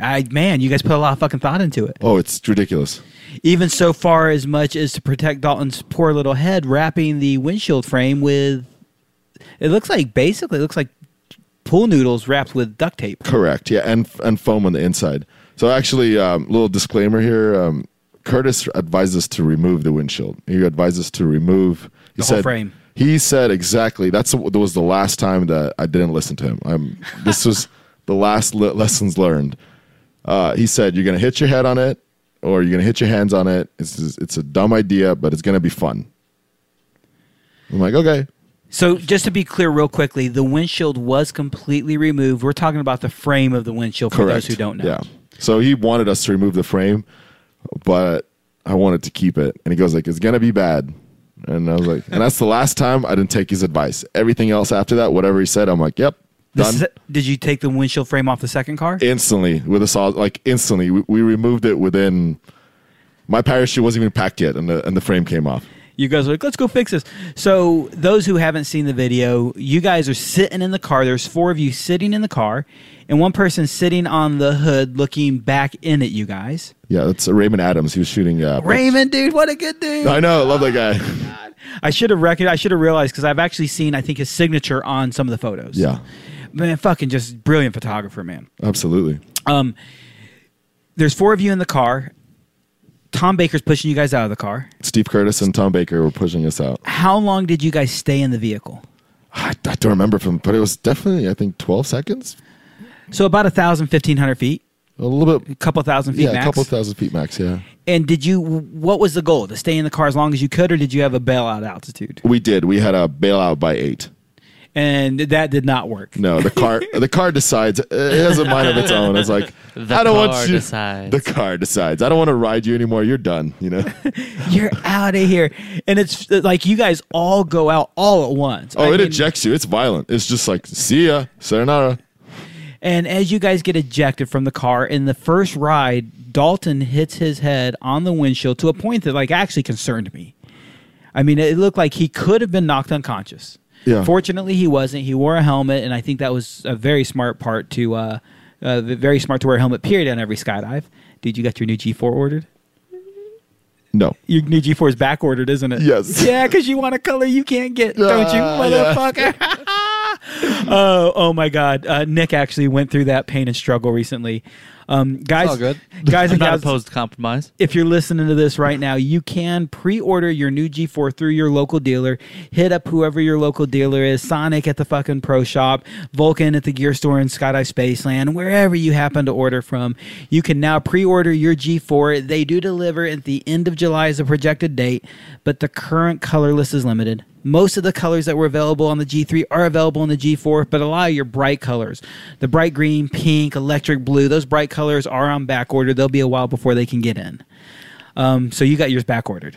And it's, by the way, anybody who's getting a G4, wow. Fucking A. Wow. Like, I flew that helmet in a tunnel. I got to play with it. Man, I'm jealous you got to fly it. It is Yeah. phenomenal. Like, the way it fits, it actually fits like a real motorcycle helmet, but without the motorcycle stressor in your face. I was like, this is phenomenal. What color are you getting? I have to know. Green. Green. God, did you really have to ask? I thought maybe he's going to change it up. You changed it up. Yeah, that's true. So, man, I don't know if I'm supposed to be giving away secrets, but fuck it, man. Something that I found really cool is attention to detail is super dope, right? Yeah.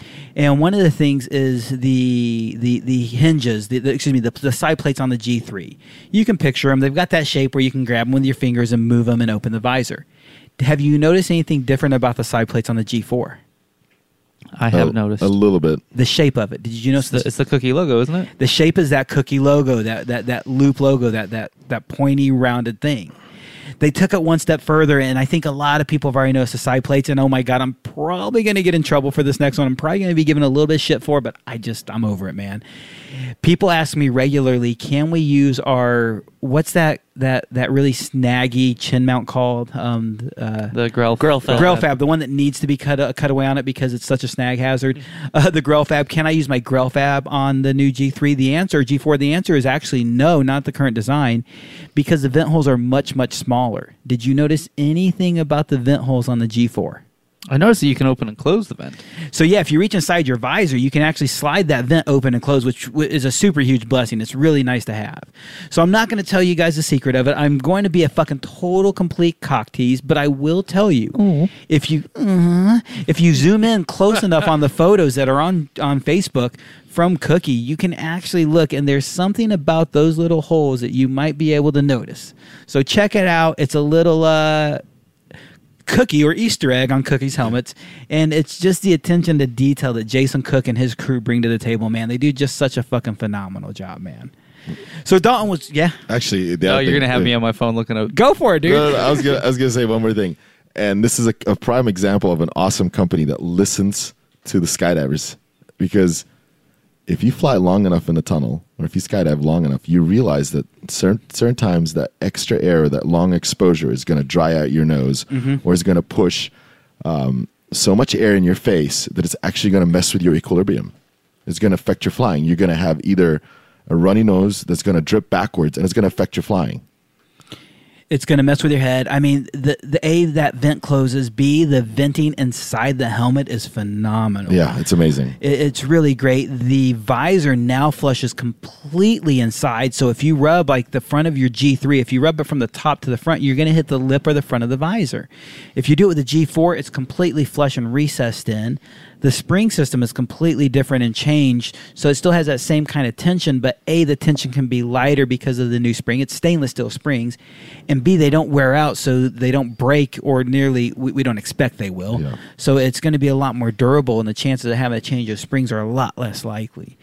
All of the snag-resistant thing are to meet French standards, which have some of the strictest standards of skydiving quality. And one of the things that they have said is there are no available camera mounts, and part of that is it's to meet those French standards, and it has to.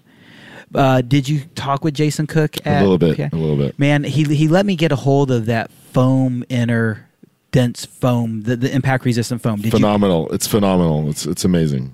Man, I'm not sure, dude, but I think if I took that little dense inside foam, I believe there's a little hack inside. I believe there's a little way I could actually modify that foam and pop out just a little piece of it that would still probably allow me to use my G3 roller mount on there. I agree with you, but I think that the reason that they're because you're going to lose your impact rating.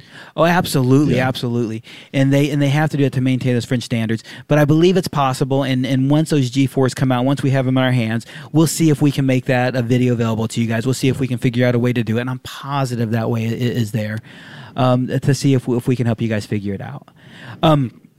Dude, pre-order your G4s. Sorry, it turned into a little bit of a G4 throwdown. I've honestly just been staring at pictures of them with you guys talking about it, just getting oh my god, super wet. I'm a little jealous. I'm not a little jealous. I'm a lot jealous that you got to fly it. I actually have one major concern about the G4, and what it is at Spaceland, we actually will allow students who have enough experience to fly a full-face helmet. Mm-hmm.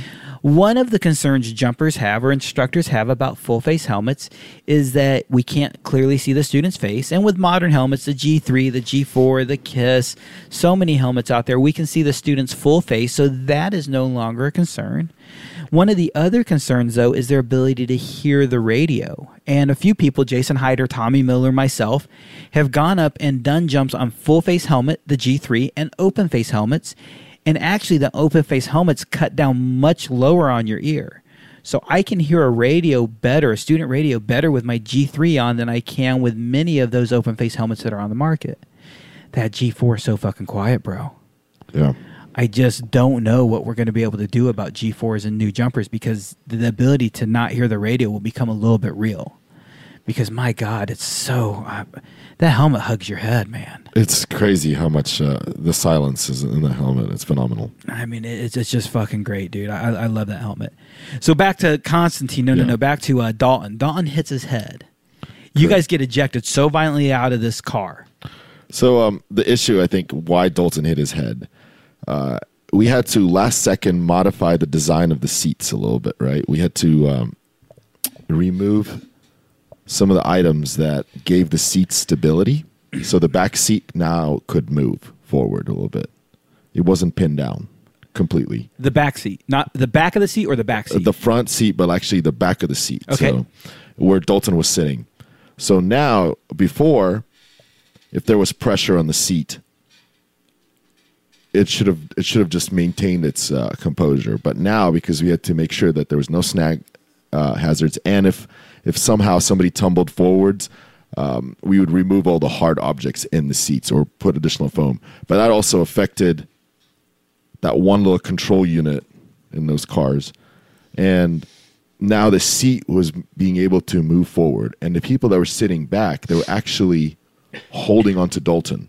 So Dalton didn't hit his head on it. He actually got pushed by the people in the back. We've learned that from on the second car jump. That didn't happen at all. The way we left the vehicle was completely different. So because the jumpers on the back were holding our rigs, and we were rocking the car to make sure that it would fly. So, for example, if the car was dipping forward, we would all rock back. and it would bring the nose back. So You guys were flying the car. we were just controlling it. That just makes me think of, dude, I was a huge fan of the movie Cool Runnings. You know, when they're all training and they're in the bathtub and they're leaning through all the turns together. That's you guys in a car in the sky. Correct. That's cool. You should have been there during the training. It was hilarious. Forward, backward, backward. It's pretty funny. So I still don't understand. It's like the articulation of the seat to let it happen. Yeah, so we removed the pieces that were holding the seatbelt and the whole. And all of a sudden, after we removed it, the seat became just started flop. We couldn't secure it. You should know what he means, flopping all around. Yeah, I got that problem. No rigidity whatsoever. Not 20 years old anymore. Okay, so that didn't happen on the second one. It did not happen on the second one because we were a little bit more conservative with our controls. And you learned from the first one, right? You do. Yeah, the second one always goes smoother. And at the same time, we didn't remove that back piece on the seat. We just said, you know what? We're just going to tape it up even more spongy stuff. Well, I haven't seen the video of the second one, so I'm assuming that it's a less exciting ejection from the first. Yeah, it's kind of cool because the car actually goes upside down. We're flying the car upside down for a little bit. So once you're ejected, did you try and fly with the car at all, or is the deal just to get out of town? So we said that Curtis was going to follow the vehicle, and for us, we didn't know, like, what if somebody was knocked out, or we had a failure tree that was a mile long. So we decided the safest thing was just break away and go as far away as possible, because in the event that somebody has a cypress fire or something goes wrong, that they would have their own kind of airspace as much as possible. And we had two people that were safeties. So if something happened, we had one guy that was responsible for. We had like a buddy system, for example. Mm-hmm. Like I was responsible for Melissa, then somebody else would be responsible for Larry.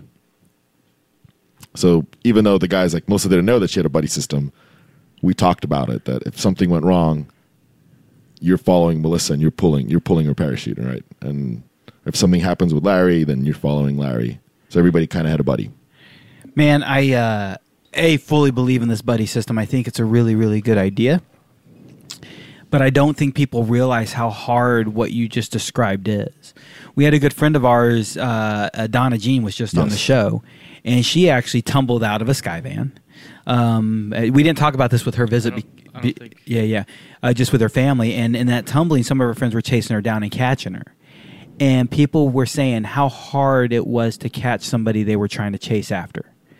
It's not nearly as easy as you think it is. And you've actually been trained to do it. What's that guy's name? Didn't you get your rating to jump with your brother? Isn't that what I remember? Yeah, Dimitri, yeah. Yeah, that's right. What's his name? Royce actually was trained as an AFF instructor. Yeah. And Royce actually said it was that training that allowed him to catch a body. So if you think you're going to be able to catch somebody who's tumbling around the sky and just playing, I mean, really, as a tumbling body, I'm not trying to dodge you, but it almost seems like I am.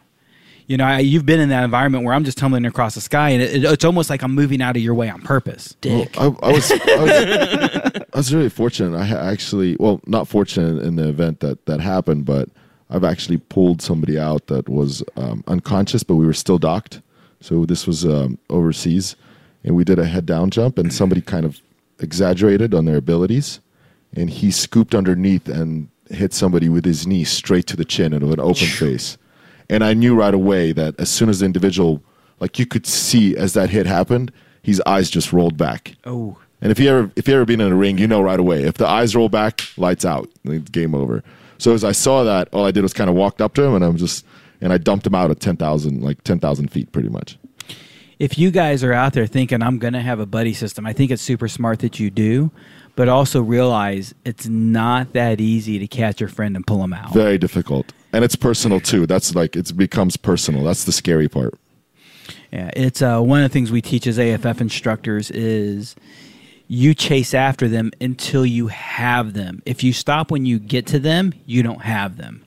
You continue to chase, you continue to pursue, you continue to drive until you embrace them, until you have them.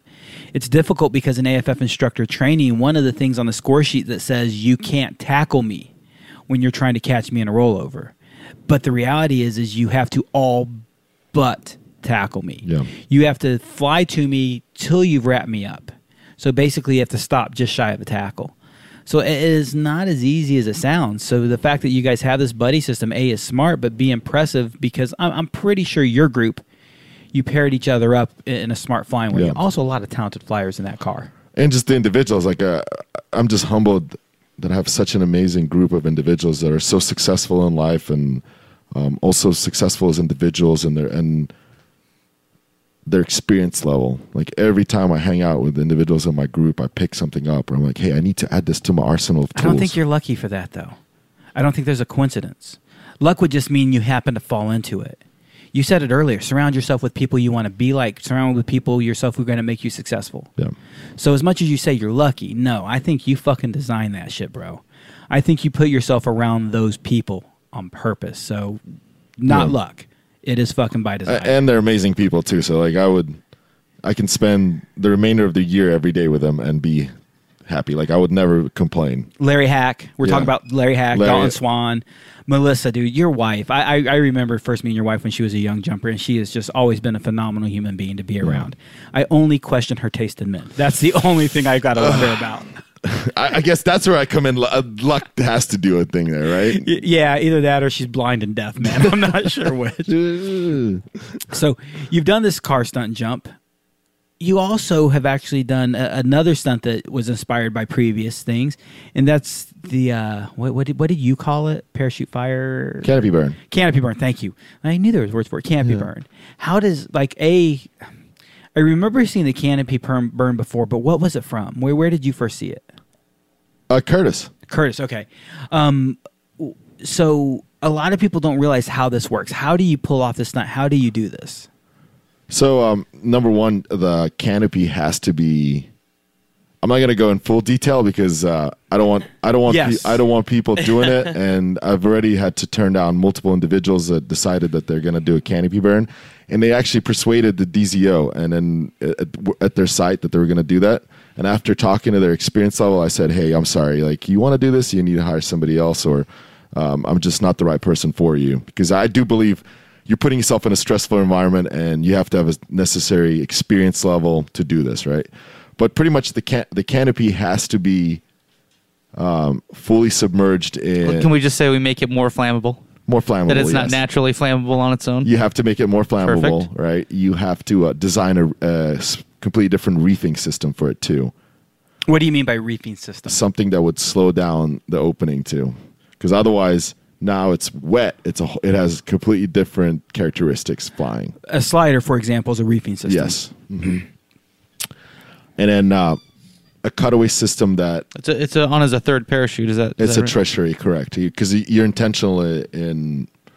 You can't put it in your main container. And if somebody, I've actually had somebody send me a picture of them pouring gasoline on their container? on their D-bag. Holy and I'm like, well, shit. how do you keep it? And I'm like, you've just destroyed your container. Congratulations. Holy shit. God, it's so crazy how poorly thought out some people are. That's I amazing. was shocked. I I was want to like, light my shit on fire. like, I'm going to do this. I'm going to do this. And I'm like, And there's a lot of little intricacies. Like for example, I shot it with a flare gun first, and the flare bounced right back in my face. I actually, so That explains your face. SSK is a great company that's helped us all out at different points. Amazing. But I edited a video for them, and I got to see a lot of your canopy burn footage, and I was so excited when I saw that one. I have not seen this one. Oh, that's awesome. Like, you just see him shoot, nothing happens, and then I wish I could hear your thoughts in that moment, because it's just like dunk, nothing, and then 5 seconds, and then he just chops the canopy. It's real good. I want to real quick take a second to think about what you just said, or let people think about. If you're silly enough to put gasoline on your deployment bag and pack it in your container, number one, you've quite possibly just ruined your gear. Number two, now your container is soaked with gas, so when you light your main on Yeah, there's fire, no way it's gonna travel down the your line. whole shit's on fire, bro. I mean, like, you are now on fire. So good luck with that stupidity, man. Yeah. What is it, Darwinism? Darwinism. Yeah. And the funny part is that individual had 1,000 plus skydives. I'm not going to mention who he is, but I just want to know one thing. Yeah. I don't need to know anything else. Do I know them? no. Okay. East Coast. Okay, you just don't think I know him. I might, You probably do, but they're an East yeah. Coaster. but nobody local, nobody I know off the top of your head. Yeah. Okay, so you've got to go through special things. In other words, you've got to put some type of accelerant on the canopy. Correct. Yes. Number one. Number two, you're wearing a second harness. No, actually, my rig is designed that it has chest rings, and if you guys own an Infinity with chest rings or a rig with chest rings, you know exactly what I'm talking about. It is amazing. Like once you go for chest rings, it's impossible for you to fly something without chest rings because the comfort level on your shoulders is phenomenal. But It's so funny because TJ Landgren is the only reason Infinity started offering chest rings because he insisted on having chest rings as a sponsored athlete. Yeah. And eventually Kelly Farrington bowed in and said yes. And then eventually people said, well, I want it too. So he had to start offering to the customer. And he actually went away from chest rings. So, yeah. TJ went away from chest rings. Yeah. So it's a personal preference. Yeah, it is. Absolutely. But I love it. Like, so on Infinity, I have my chest rings and my belly band, and my rig stays glued to me in every orientation. It's impossible. You can't even pull my rig. It's not going to come off. I didn't think about. So I don't know if you've heard the debate with people flying belly angles and having people with chest rings having a problem with the riser coming off over their shoulder. Yeah, I've heard about that. But I didn't think about a belly band and how that might keep So everything then in you line. overtime. If you're going to do angles, so you kind of adjust your equipment to the jump that you're doing. Sure. So on a high speed angle, but a high speed angle dive, I will over tighten my chest strings. So where it's Chest strap. Chest strap. Sorry, yeah. Where it's close, they're closer together, and I would over tighten my belly band. So it's a little bit uncomfortable. Like my comfort level just goes from 100 to like a 99. But your safety level, But more my important. exactly, and the rig doesn't move. But if I'm flying head down or head up or anything else, then I leave it in that loose environment. Chest strings allow you to not just death tighten your rig completely to your body. You can just lightly tighten it, and it's super comfortable, and it still doesn't move. It's amazing. That's the only thing that I don't have on my Infinity that I've had on other rigs is chest rings. Oh, And you should have totally got dude, that. it's super comfortable. I know, but even with chest strings, it's even more. I don't know why I would use them because I'm not clipping a third rig to myself You there. can totally clip a third rig. I could. Dude, Heath Richardson actually tried. Heath has been jumping Infinities forever. Yeah. He actually tried his new Infinity with chest rings when he got back into the sport, and almost immediately had Kelly rebuild a new rig without chest rings. Really? Yeah. So I mean, I definitely don't think you're wrong, but I also think some people like blondes, some people like brunettes, that's and some a people lot of like preference. soulless ass gingers. And there's got to be how Hey. like body shape has to play a part in this also, right? Yeah. Yeah. Not everyone has such beautiful broad shoulders as you. Steroids. Lots not- of steroids. It's not steroids. That's Russia, baby. Look at that shit. Which they're all guilty of steroids. That's true. That is the most doping country on the planet. So maybe I don't know. Man, I don't know if you heard Russia was super guilty of doping. Like the whole Russian system got busted for Yeah, doping. they were banned from the Olympics, right? Yeah. I looked the other way. I don't know what they're talking about. So, anyways, you use I know chest nothing. rings, and you're hooking up your tersh, your third main, to your chest ring. to the chest rings, correct. If you don't have chest rings, then you have to have a harness.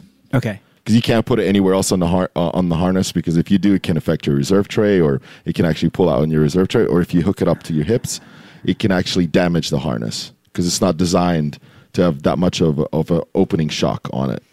So I've seen people hook up tertiary systems to their hip rings through that are running and supporting up to their 3-ring system, right? So, and that can actually affect your harness. And I was told not to do that by somebody who built the container. So I was like, I'm going to listen to the manufacturer. Number one, always listen to your manufacturer's recommendation. Never go against it. There's a reason why they recommend it for your safety. So your chest rings are an extension of your harness, and you can pretty much just attach another set of 3 rings right there, and it's your tertiary setup. Really simple. Really awesome. So you've now hooked up your main in a different way. Yeah. You're direct bagging out the plane. Correct, yeah.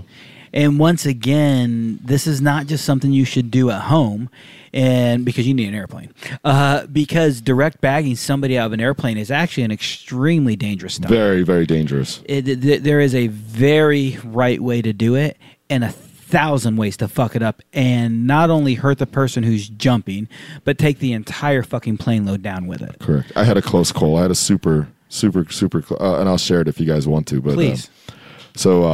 We had a game plan on the ground where, and again, this is, I think, the second time that I went against Curtis's wishes.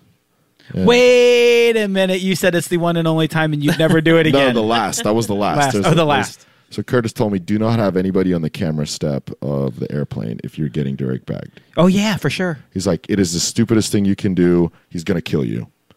Even if you have the order of operations where you leave, then he follows you. He wants to get the shot. This was a very experienced skydiver, and he was not supposed to leave before me or with me. And what happened? He left with me as I was being direct bagged and covered in gas in accelerant. Accelerant. Gasoline is what you just said, though. But it's not gasoline, so that's not correct. But accelerant, yeah. I was so nervous that I actually released one riser. When I saw his foot come through, I released one riser on that skydive because I thought he definitely is going to get trapped in the canopy. So as that's happening, I pulled the cable and it releases one riser where he was. So to clear that individual, that could have been a really bad day for both of us. And then, so make sure that if you're going to direct bag anything from the airplane, make sure you have somebody who's experienced, who understands how they do it. And that near miss was with somebody that was super experienced, was on the airplane. Like I've never go and try to discover something in skydiving. Everything's already been done probably 20 times or 1,000 times or 10,000 times in skydiving.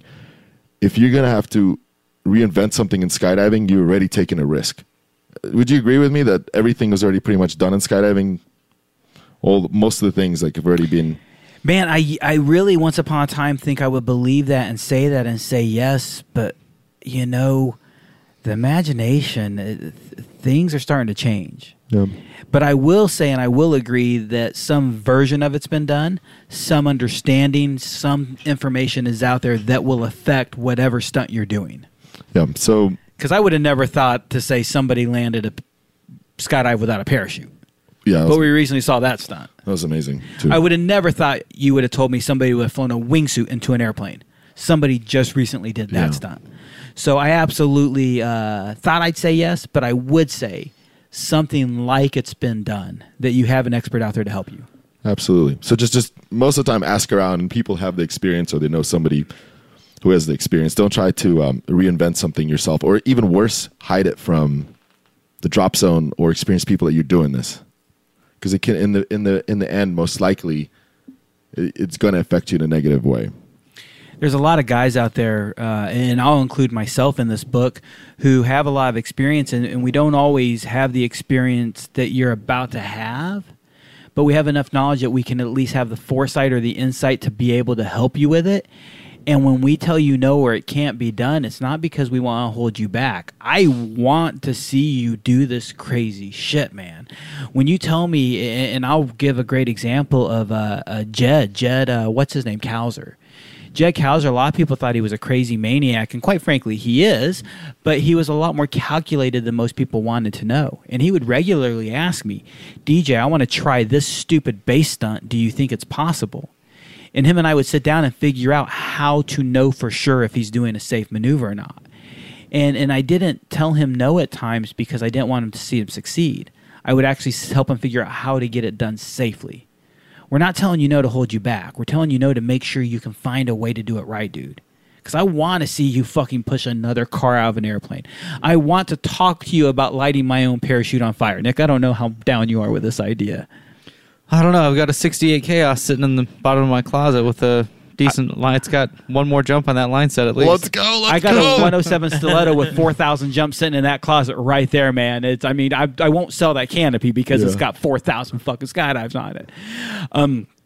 But yeah, man, we're here to help you out. So what Nikolai, what Constantine is saying is seek that fucking guidance and seek that help. One of the things that you actually talked to me about before this show is you wanted to tell me all about things you have in the queue.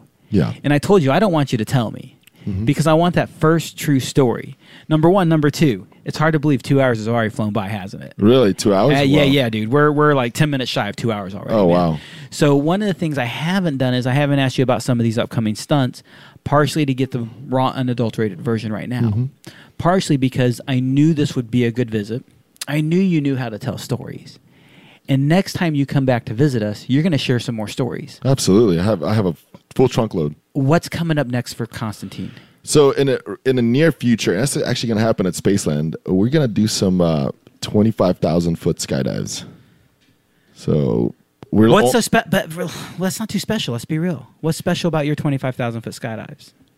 well, you need to have number one, proper equipment that not just any. Okay, you're not doing anything crazy special stunt. You're just doing a high altitude jump. High altitude skydive, yeah. Okay, that is truly different. I just don't think you're doing it just to do a 25,000 foot skydive, though. I can't go further into details. Okay. Put it this way: this is our kind of training and development for our safety team. Okay, and that's what I want to know. And then you can leave it hanging right there because Yeah. when you come back, you'll be able to tell us exactly why you're doing this. Correct. Yeah. So you got some 25,000 foot skydives coming up. Mm-hmm. Nick, what's the most skydives you've made in a day? Gosh, 18 maybe. I've done 20, 3 days in a row, multiple times in my life. But 20 skydives is a fuckload of skydives in a day. I'll never do that again. What's the most skydives you've done in a day, Constantine? I think I was like 14, and I was doing tandems. So you're about to double that. Hopefully, so if everything goes to plan, we're gonna have a marathon of 30 skydives in a day. So, first of all, in a day, just to make sure people are clear, this is all going to be sun up jumps, all daylight jumps. Correct. Yes. Full altitude? I don't think full. I think we're gonna be going to 12.5. We're gonna start with That's full full altitude, bro. We're gonna start with full altitude, but as the day progresses, we're gonna drop the altitude a little bit because, and there's actually a scientific thing behind it. The higher up you go, the less oxygen saturation you get, and the more exhausted you are. And after about 15 exposures above 13,000 feet, it takes you longer to recover on the ground. So you lose your safety orientation. You lose that immediate response after about 15 skydives. So if anybody of you guys ever done chamber rides, you went to a high altitude chamber and you've done more than 5 or 6 rides, you can't even write your name at the end of the day. This is coming up when? The 20th? I think it's the longest day in June. That's when I 2 weeks from now. Yeah. It's 2 weeks. Okay, cool. And it's not just something that you'll see with altitude exposure. Jay Stokes, we had on the show, did the most jumps in 24 hours. Yeah. And I was part of that safety crew. And What was it, 601? 640 is his record. 641 is the unofficial record. He landed off on one jump, and since nobody saw him land, he wouldn't accept it. The Guinness record crew actually said, we'll still count it because somebody saw you leave out of an airplane and you're walking up to us with a parachute and you're not dead. But no, he wouldn't let people fucking count it like he survived without a parachute or something. Luke Aikens did. But 640, but even in that environment, just the constant exposure to exhaust. And what we could see with his lack of oxygen saturation, we actually had to we had to constantly monitor his clarity. We constantly had him on oxygen inside the airplane for this to be safe. Oh, absolutely. You have to. So you guys are going to, instead of having oxygen available on board, you're just going to start exiting from lower altitudes. Correct. And I'm just going to slowly start tapering it off. And I'm going to ask, if we don't fill the full load with individuals, I'm just going to ask for the jumpers that are going to be a part of this to kind of support their cause for that day. Man, I currently, if it is a 20th, which if it is 2 weeks from now, which is a 20th, I currently have that day off. I would be stoked and honored to be part of your team. Right now I'm volunteering, and you can just shoot me down all you want, and I'll walk away being shot down by Constantine. That's an honor.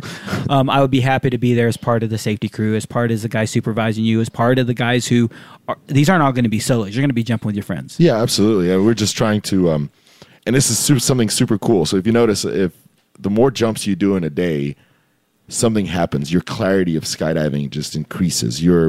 The way that you absorb those skydives and the knowledge, you start to see things differently after you've done 3-4 skydives in a day. That's why I always try to do more than 7. That's my goal. If I go to the drop zone, I got to hit my 7.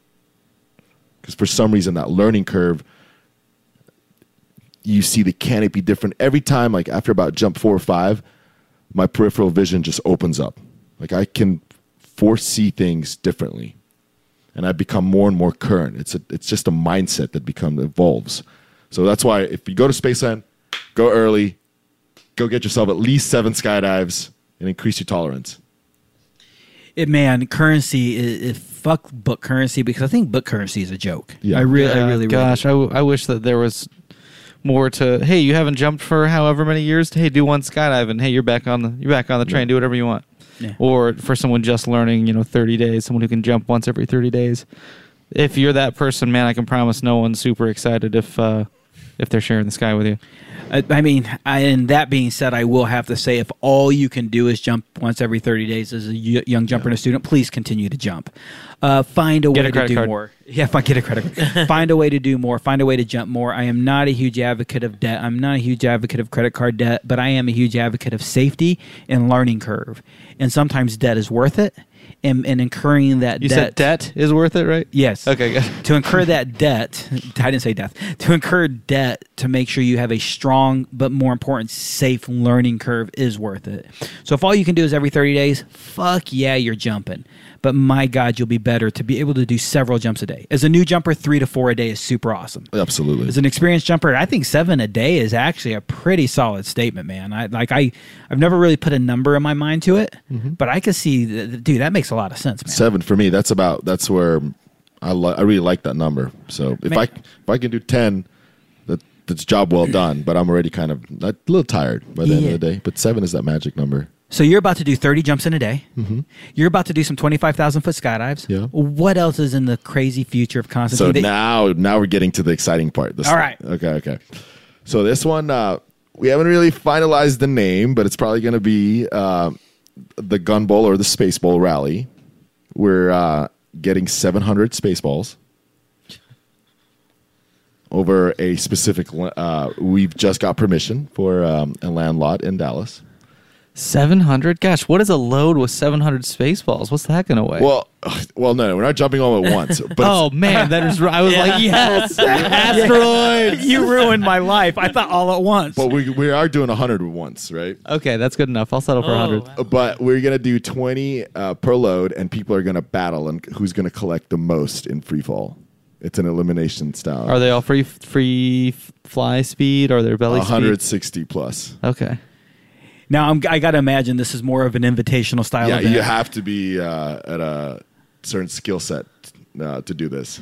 And I guess invitational might be the wrong word. In other words, if you have that skill set, can you apply? Can somebody contact you and say, I'm interested?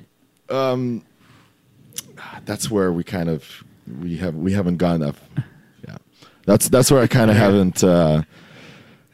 We haven't thought that far because we have our core group that's invited to this, right? And a couple. We're about to actually send invites in 2 weeks to a couple of individuals if they want to show up. Because you can't just go buy a jump ticket for this. You have to rent the plane by the hour. It's a week-long ordeal, but it's going to be ridiculous. I'm just thinking of battling my buddy. Like, I can't wait to battle Fry for those Spaceballs. You're going down, Fry, by the way. You're definitely going down. Just letting you know that. No sexual innuendos. No. So, pay me the structure of one jump. So you and Matthew Fry are out there. The camera guy drops 20, like literally, as soon as you leave, 20 out of a bag, they come out. Is it a two-way battle? Two-way battle, yeah. Okay. So rules are pretty simple. You kind of have to stay on level with each other, right? Mm-hmm. And you can't veer far away from the camera guy or the person that's in the middle. What if the balls go all over the place? They can. We're using a 2 mile square area, so. But I mean, you say you have to stay on level and you have to stay near the camera. Well, guy. then make do with what you have. Okay. Should collect them fast enough, faster than don't waste time. Where are you going to put them? So this is where it gets tricky. So we're going to make tails that actually have a loop. So you have an option of either wearing a kangaroo pouch so you can. With spandex, right? That I will provide at no cost for my friends. Or you can have clips, however you... Like beaners. Like beaners, yeah, that you can clip them in. Carabiners, not Paula. Yeah. But I think the kangaroo pouch, it's already tested. It works pretty well, and you can just pass it around because it comes with Velcro and clips in, and it stays, and it's away from your handles, and it's fun to fly. You have to land with it though, right? Correct. You have to land with the. Correct. Otherwise, it doesn't count. How much does each one of these Spaceballs weigh? think 12 ounces, I think. Okay, so just shy of a pound. Yeah. I'm being super lazy, so potentially you're gonna, if you collect half of them, you're basically gonna land with 6 or 8 pounds on your belly. Yeah. Okay, that's not horrible. I'm thinking of opening shock in these pouches and how much weight, but I mean we jump with much heavier weight belts than that, much heavier. So no big deal. I'll be truly impressed if somebody breaks 12 or 14, because I've 14 out of 20 on one jump, dude. That'd be some shit. it's just, you know, if leave some for Fry. If you look at like Curtis, for example, right? This man at 5,000 feet, I hit a ball with a tennis racket and it went tracking along the sky. He managed to flick me off, chase that ball, and still pull below 4,000 feet. So he was able to cover a huge distance and collect the ball and have no problem deploying and switch hands with the racket. So it's somebody that can figure out the mechanics. Yeah, but we're also talking about a world fucking class skydiver in Steve Curtis. Yeah. So I mean, you know, well, you got to set your benchmark somewhere. You know, you can't just be like, I'm going big here. I'm saying I'm going to do at least 7. So you're saying on one of the jumps you're going to release 100 at once? Yeah, that's kind of like a group party at the end. The grand finale, if you will. So what is that set out? Are you guys going to like have multiple bags to set off 100, or one bag that sets out 100 at once, or how are you going to? Actually, it's 4 bags. They're out of paper, and they're going to have like a rip. So as they separate, they're going to all rip together. Because a certain weight, like it just becomes crazy. Is the point to catch these 100? No, you just want to fly with 100 Spaceballs. Because I was going to say, if I'm in the middle of 100 Spaceballs, I'm going to be one of them. I'm going through. He's gone plaid. Yeah, I might even wear a bright green jumpsuit. Yeah, it's going to be ridiculous. Just that's, and it's something that's never been done. Well, it's been done before, but not to that caliber. So we're taking somebody else's idea, and this is Jeffro's idea. So thank you, Jeffro, for an amazing idea. Appreciate it. But we're just kind of adding our own little oomph to it. So what else do you have coming up? Anything you can share? We have another big one in November. You guys are definitely going to see it. It involves a lot of fireworks and det cord and all this fun stuff, but I can't share that idea. So is it safe to say a pyro jump? You could say that. Okay. I think that's a very generic statement and a very easy way to go. Man, Constantine, you have come so far in the sport, and first of all, I mean it in the least of ways with what you've accomplished. You have accomplished a lot, my friend. How many jumps do you have now? 4,500. How many records have you been on? A dozen plus. Yeah, at least in the 20s, if you think about it. So you have accomplished a lot in skydiving, gotten all your ratings, etc. And really, that is not what I'm impressed by at all. Although those are very impressive, and my hat's off to you. I can't, but this headset's in my way. What you've accomplished as far as growth as a human being has been so impressive, man.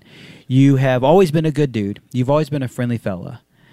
Self-actualization is one of the things that drives and motivates us, and it's not why we get into skydiving, but if you're in the sport long enough, at some point you realize what the sport has truly done for you. Yeah. And mad respect to the growth you have accomplished. Thank you, DJ.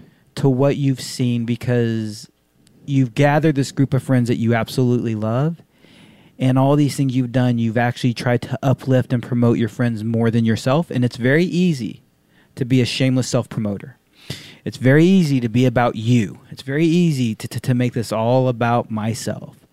And brother, so much respect for the fact that you have grown so much and that you've really recognized the growth of the sport and the growth of others, man. So I really appreciate you taking the time to share with us today.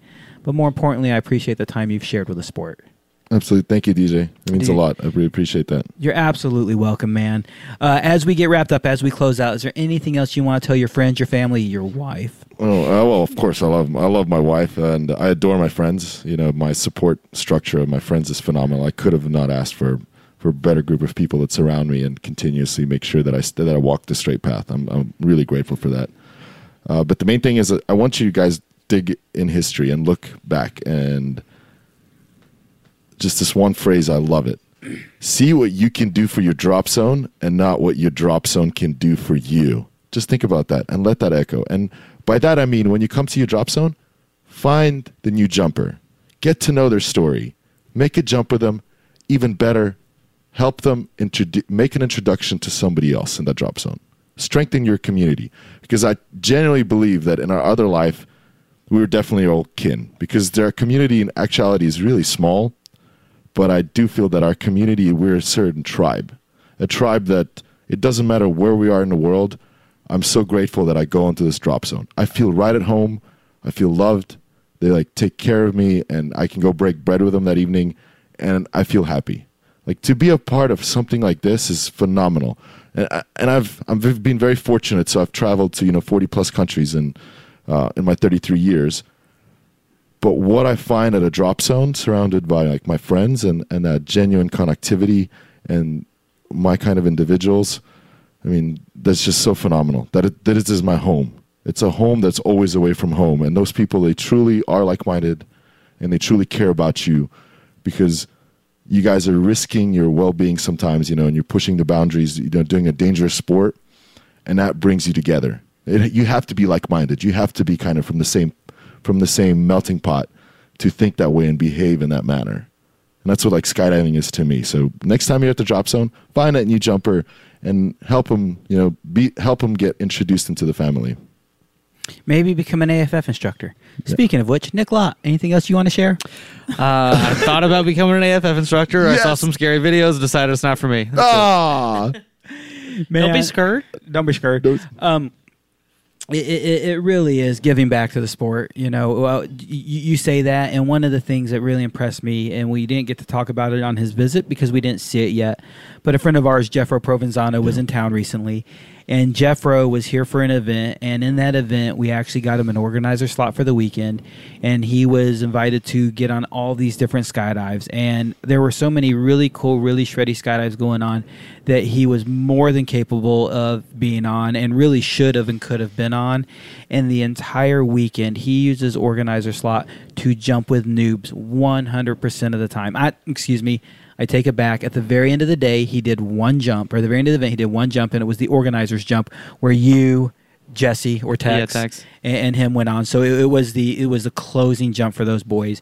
And really, man, if you want to be like some of these greats, and this scares me to say, if you want to be like Constantine, and there's nothing wrong with that.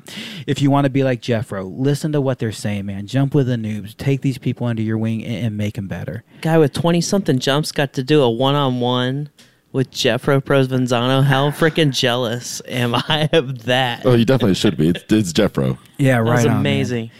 Guys and gals, as you know, we've got the film festival coming up. It is going to be October. I don't remember the dates. We will get it out to you soon. In the next 2 months, we will have that flyer out. We are happy to be back. I never realized how much I love to miss the show. Those 2 weeks off were actually a little bit torturous. We will be back next week, and the week after, and maybe the week after that. Till then, get the fuck out of my house. Love you guys. Good luck to all my homies in the 20-way competition this weekend. Be safe, guys. And tear it up. Constant scream for life.